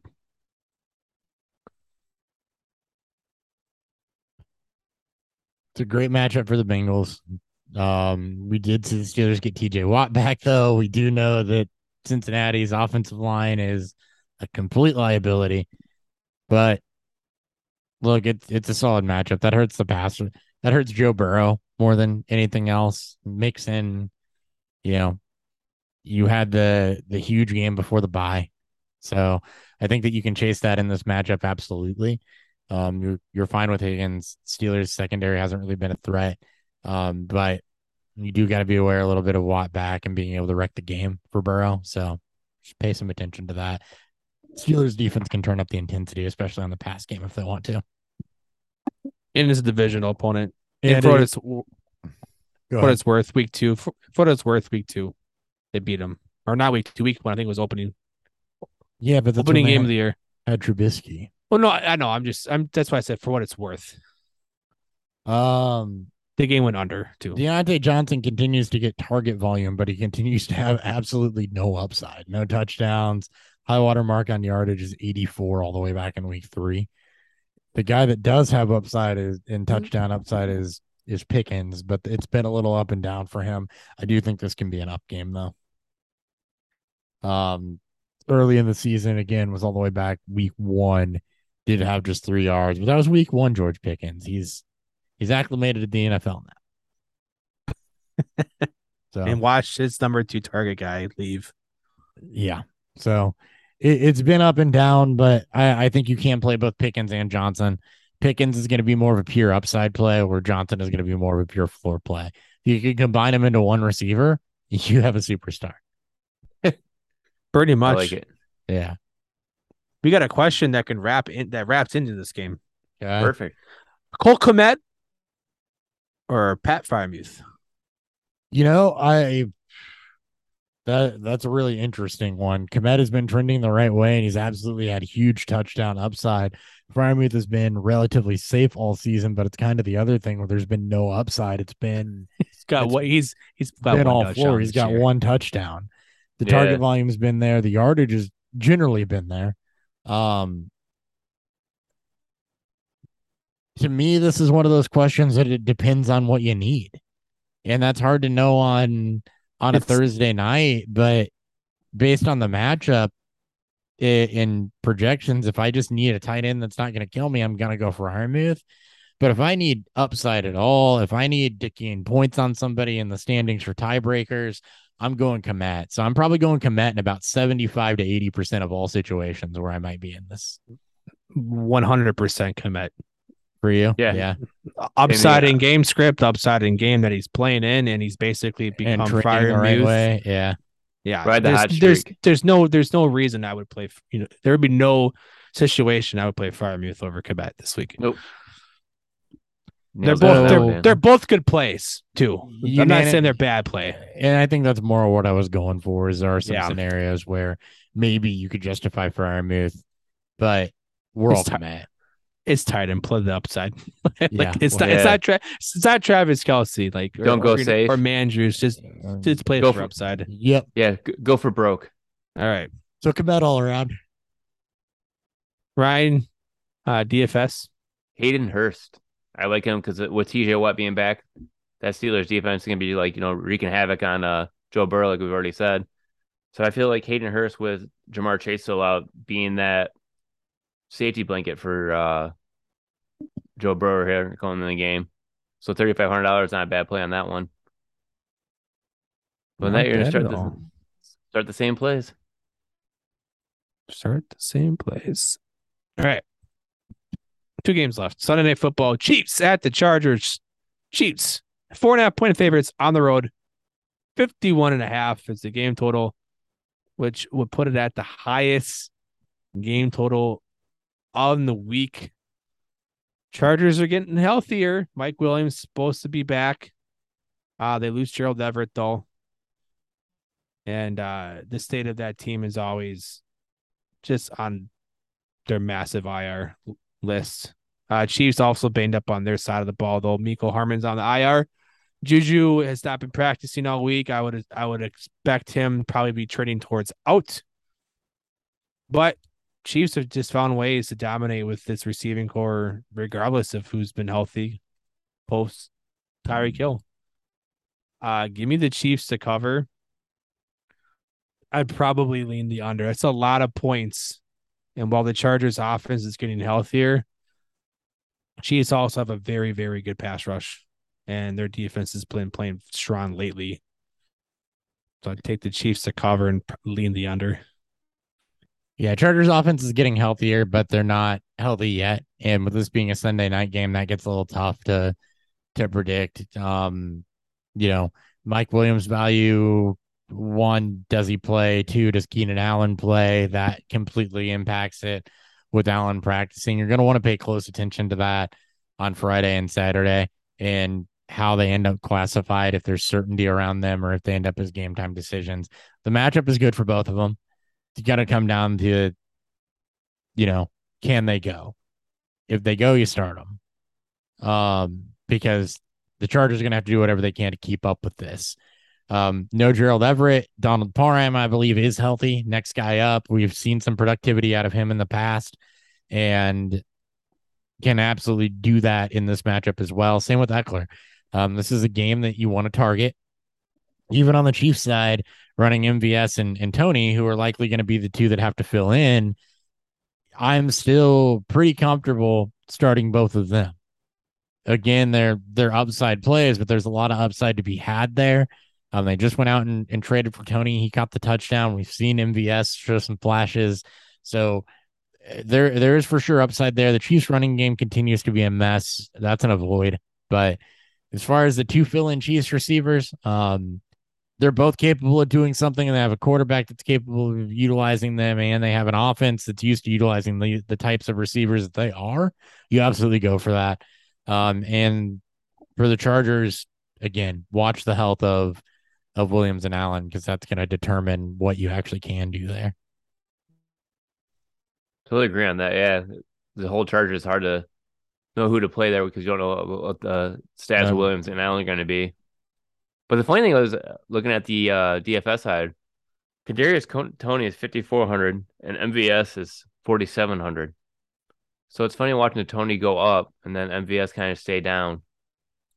But I still like MVS just for that long shot of go for broke play of going deep, just because that secondary is so easily burnable that I think MVS will actually get a deep pass and hopefully a touchdown. But I'd definitely be looking to stack Mahomes with Kelsey as a nice Sunday night stack. It's what you pay up for. Yeah. Oh, yeah. Big time. Yeah. Mahomes is 8,300 and then Kelsey is $8,000. So you have over 16 grand already wrapped up right off the bat. So, right. I mean, that's, again, you got to get cute after that. That's when all their production comes from. That's why you pay up for it. It says in a spread them out team. All right. Clyde Edwards-Helaire finally dropped below $5,000. So, I mean, he's a cheap option, right? If you're going to go heavy Chiefs in the showdown slate. Yep. Not a bad option. All right. We got a couple questions before we wrap up with the final game on tonight. Eric wants to know, he lists 4 receivers. We got to pick one to sit because he wants us to pick 3 to start. Amon-Ra St. Brown, Scary Terry, Michael Pittman, and Gabe Davis. You got floor, you got upside, you got floor and upside. You got everything here. So pick one to sit. Amon-Ra St. Brown, Scary Terry, Michael Pittman, and Gabe Davis. I usually start. I'm not going to start this time. I'm going to sit Pittman. I'm going to sit Davis. I'm going to sit Pittman. Yeah, I figured you guys would both be. For me, I guess I'm the odd man out. Because you hate Gabe Davis. No, I don't. I actually don't hate Gabe Davis. I don't know if this is a game that they're going to need him in anyways. We do this every week. Every week, yeah. And half the time I'm right and half the time you're right. Yeah, We do this so- every week, though. And half the time, Davis puts up wide receiver in 1 week, and half the time he is utterly useless. So I always know when Davis puts up a game because all I see is I get the text message, "Hey Dan." no, Yeah. I it's that, and it's the FF writers chat, which is they're Even all better. Oh yeah. cock holding Gabe Davis in their mouth, but it's okay. I I still still love haven't Gabe. mentioned the FF face off in like weeks. I- By the way, I we're s- presented by the FF face off. That's fine. Sorry, I keep forgetting that. The show says play Davis over Pittman, so that's the consensus that we're gonna go with. Hey, half the time Davis gives you a wide As I receiver just one said, he's a week, 1 or and a wide receiver 8. you know how many times Michael Pittman's given you a wide receiver 1 week in the last 4 weeks? And you know how many times he's given you not a wide receiver 50 or worse week? Well, to be a wide receiver 50, you had. I don't think Gabe Davis has been a wide receiver 50. Yes, he has. He's finished in weeks, and he's A had wide multiple receiver weeks. 50 or the wide receiver 50. Like There's the, a difference in those two things. Well, the wide, like he's finished as a wide receiver 4 or 5 in terms of your top. If you're ranking Yeah, from I was gonna say 12s. if you finish as a He's wide actually receiver finished 50, worse than that. you're He's way finished- down there. You are way down there. I mean, he's finished as the wide receiver 86. I think I saw 1 week. So, Yeah. but, you He's know, got floor, but he's got massive boom. So did Michael Pittman. Pittman, 3 for 31 week, but his lowest is yeah, He's got some. It's been better. he's I feel more. I mean, again, it's the argument of floor versus upside, I suppose. give me the upside. Yep. Exactly. That's where I'm at. I think Pittman's got upside still, even though I think he's gonna get shadowed by Slay. So 9 for 7 for between 50 and 65 yards, no touchdowns. Count it. in a game that Matt Ryan, we had no clue he was gonna play or not. So yeah. Why do you not know if Matt Ryan's gonna play? He played last week and won. Last week we Yeah. didn't know that he was gonna play last week. That's what I'm He's saying. gonna play again. He's we were gonna play told it's- again. Yeah, No, I'm saying last week we didn't know that he was gonna play, and he still put up 9 targets. Not Pittman, but we didn't know that Matt Ryan was gonna play last week. We didn't know. so Pittman probably knew. I would hope so. I mean, Doesn't matter what we know. Anyways, all right. Yes, Gabe Davis. sure. Yep. Yeah, here comes the questions. More questions. Drake, Drake, this is a Thursday night game. it's over with. Remember, the degenerate's still up. Yeah, Kenyon Drake or DeAndre Swift? Swift. Swift. Okay. Sweep it. I need to start 2 full PPR. Kadarius Tony, DJ Moore, or Michael Pittman. Pick one to sit. Tony Moore or Pittman. Wow, that's a lot closer. Yeah. I'm stuck between Moore and Pittman on who to sit. I'm gonna sit Moore because he's the most likely to give you a total straight freaking goose egg. That is very true. The issue with Moore is that we talked about this earlier. Theoretically, you think Baker's going to be an upgrade, but the first 3 games with Baker, you didn't get a lot out of DJ Moore. You got like 6 targets and 43 yards, 1 touchdown over that 3-week stretch. Chiefs are banged up in what should be a matchup where they can score points. Tony did have the touchdown last week. He's still familiarizing himself with the offense. We know he can be dynamic. We know the Chiefs can use that type of playmaker. And we just talked about the floor that Michael Pittman has. I don't want to risk, if I'm in that scenario, I don't want to risk the floor falling out of DJ Moore. Because when it's been bad for him, it's been bad. I really want to say sit Tony, but he is DJ Moore in a better offense. I mean, he's not DJ Moore, but that's the floors. Yeah. I mean, Tony got more production on only running 15 snaps last week It's freaking nuts. on a new team coming back from injury. Like, I don't love Tony, but this looks is where we're better. at with DJ Moore. This is just where we're at. Mm-hmm. And it doesn't matter who the quarterback is. Like he can't overcome this. That's how No. bad it is in Carolina. So we're all in collective and sitting DJ Moore. Yeah. Okay, play Tony and Pittman, Adam. Cam Cummings wants to know standard scoring. Okay. Going way back. Darius Slayton or Nico Collins? Collins for me. Just because of the target share he got last week. I'll take death.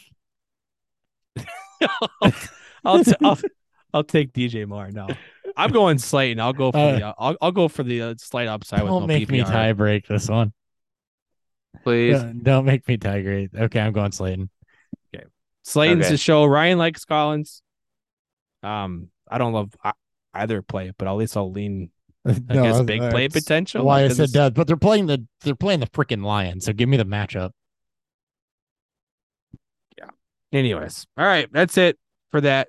Thank you for the question. Thank you for questions. But last game, Niners at the Cardinals. Niners are 8.5-point favorites. 43.5 is the game total. Probably a little mixture of not knowing if Kyler is going to play or not, and the fact that the Cardinals offense has kind of been a little up and down. It's all right. Cliff's gonna take care of us. He's gonna name a starter before. Oh, thanks, Monday Cliff. And yet he'll still disappoint like he always does. Hater. I know. He makes it so easy. After 5 years of figuring this out about you, once you decide you hate somebody, you don't really come off of that, do you? Gabe Davis, Cliff Kingsbury. See, the funny part is I've never really been a fan of Cliff's. You're right there. I've don't hate Davis. I picked the side when the fucking community decided to split him. That's why he's Santa Claus. He gives everyone the gift. Hey, of being I have correct. been nothing but realistic about Gabe Davis. I just choose to like the upside more. You are I one acknowledge of the few. I acknowledge the downsides there. You are I the just very choose you to are like one of the the upside. very few Davis truthers this year that are actually reasonable about Gabe Davis. He's Will Fuller. Oh yeah, modern day Will Fuller. Will Fuller even had better floor than him when he was healthy. Will Fuller didn't I've have never a seen floor. a player like Gabe Davis. I've never seen this much Oh, discrepancy. yes, you have. Who? It wasn't Will Fuller because when he's healthy, he was productive. Deshaun Jackson. Everything with Deshaun years. Jackson, but yeah, but that's his later years. I mean, this is Gabe Davis's healthy prime. Was he still a player? Did you see him? Some days. Some days. By the way, Deshaun Jackson's still in the league and is on. I know he's with Baltimore. Yeah, he's with the Rams. No, he should be with No, he's Baltimore, isn't he? Baltimore, sorry. He's wearing a Rams jersey in his picture. That's what threw me off.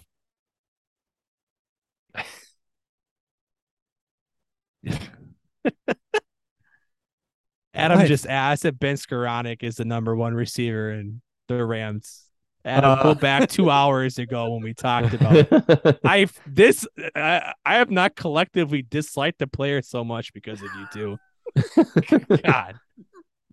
This is like worse than me having to hate Gabe Davis because you can't pick the median against him. The answer is I'm not going to sit here and bullshit you and pretend to know. We don't know. We don't know. We don't know. We think it's probably going to be Robinson. And I actually think Higbee gets the biggest bump out of this. That's what I think. But I don't feel confident in any of that. No.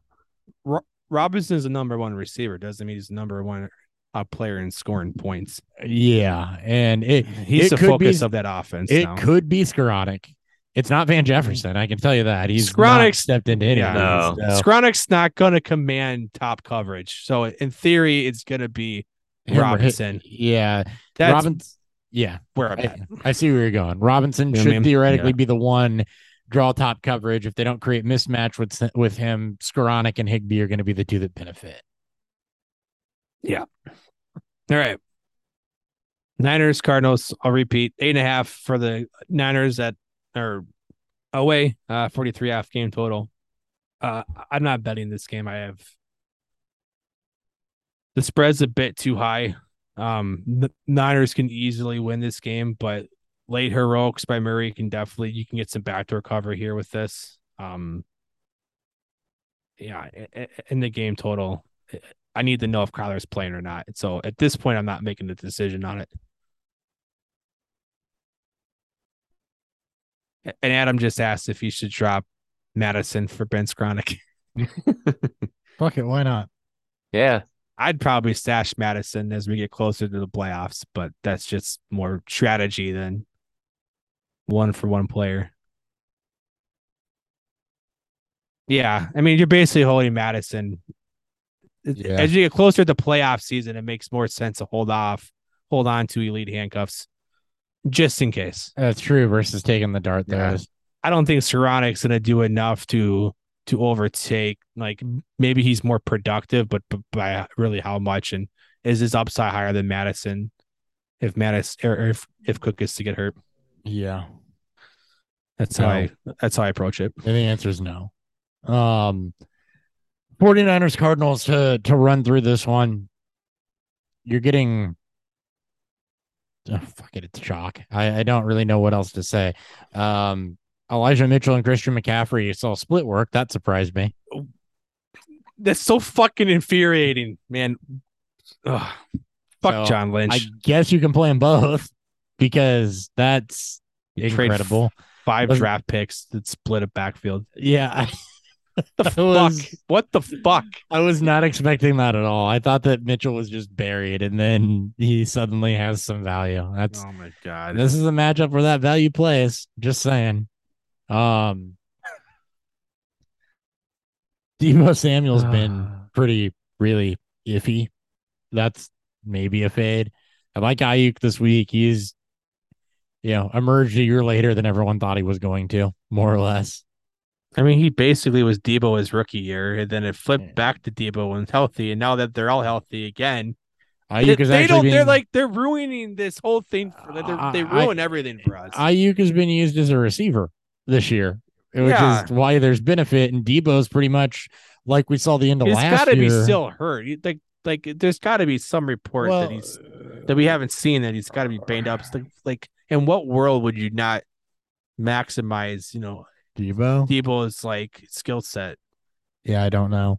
Because and now they traded for McCaffrey, which again, the last 2 weeks have been relatively good for Debo.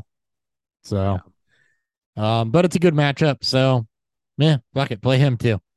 The Cardinal side of this, you just lost Ertz. We talked about McBride already in the show. It was like 2 hours ago though, so McBride's the backup there. Ryan's really, it's this whole century ago. Really need a YOLO play. So yesterday's news. Keep an eye on Hollywood.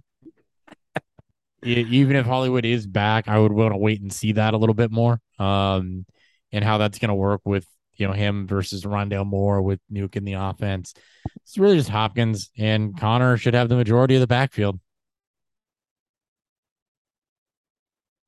Boom. I like Kittle because anytime anyone plays Arizona, you always start the tight end. So Kittle 5,400 guarantees fire up start. And then everything else pretty much like Hopper said, is a chalk play. Sorry, fill him in, fit him in. I just assume you're starting Kittle at this point. That's why I didn't say him. Well, yeah. Well, no, he's also 5,400, and they're going against the worst against the tight end position. Yeah, it is the worst defense against the tight end position. So, all right, that's my favorite play. That's the show.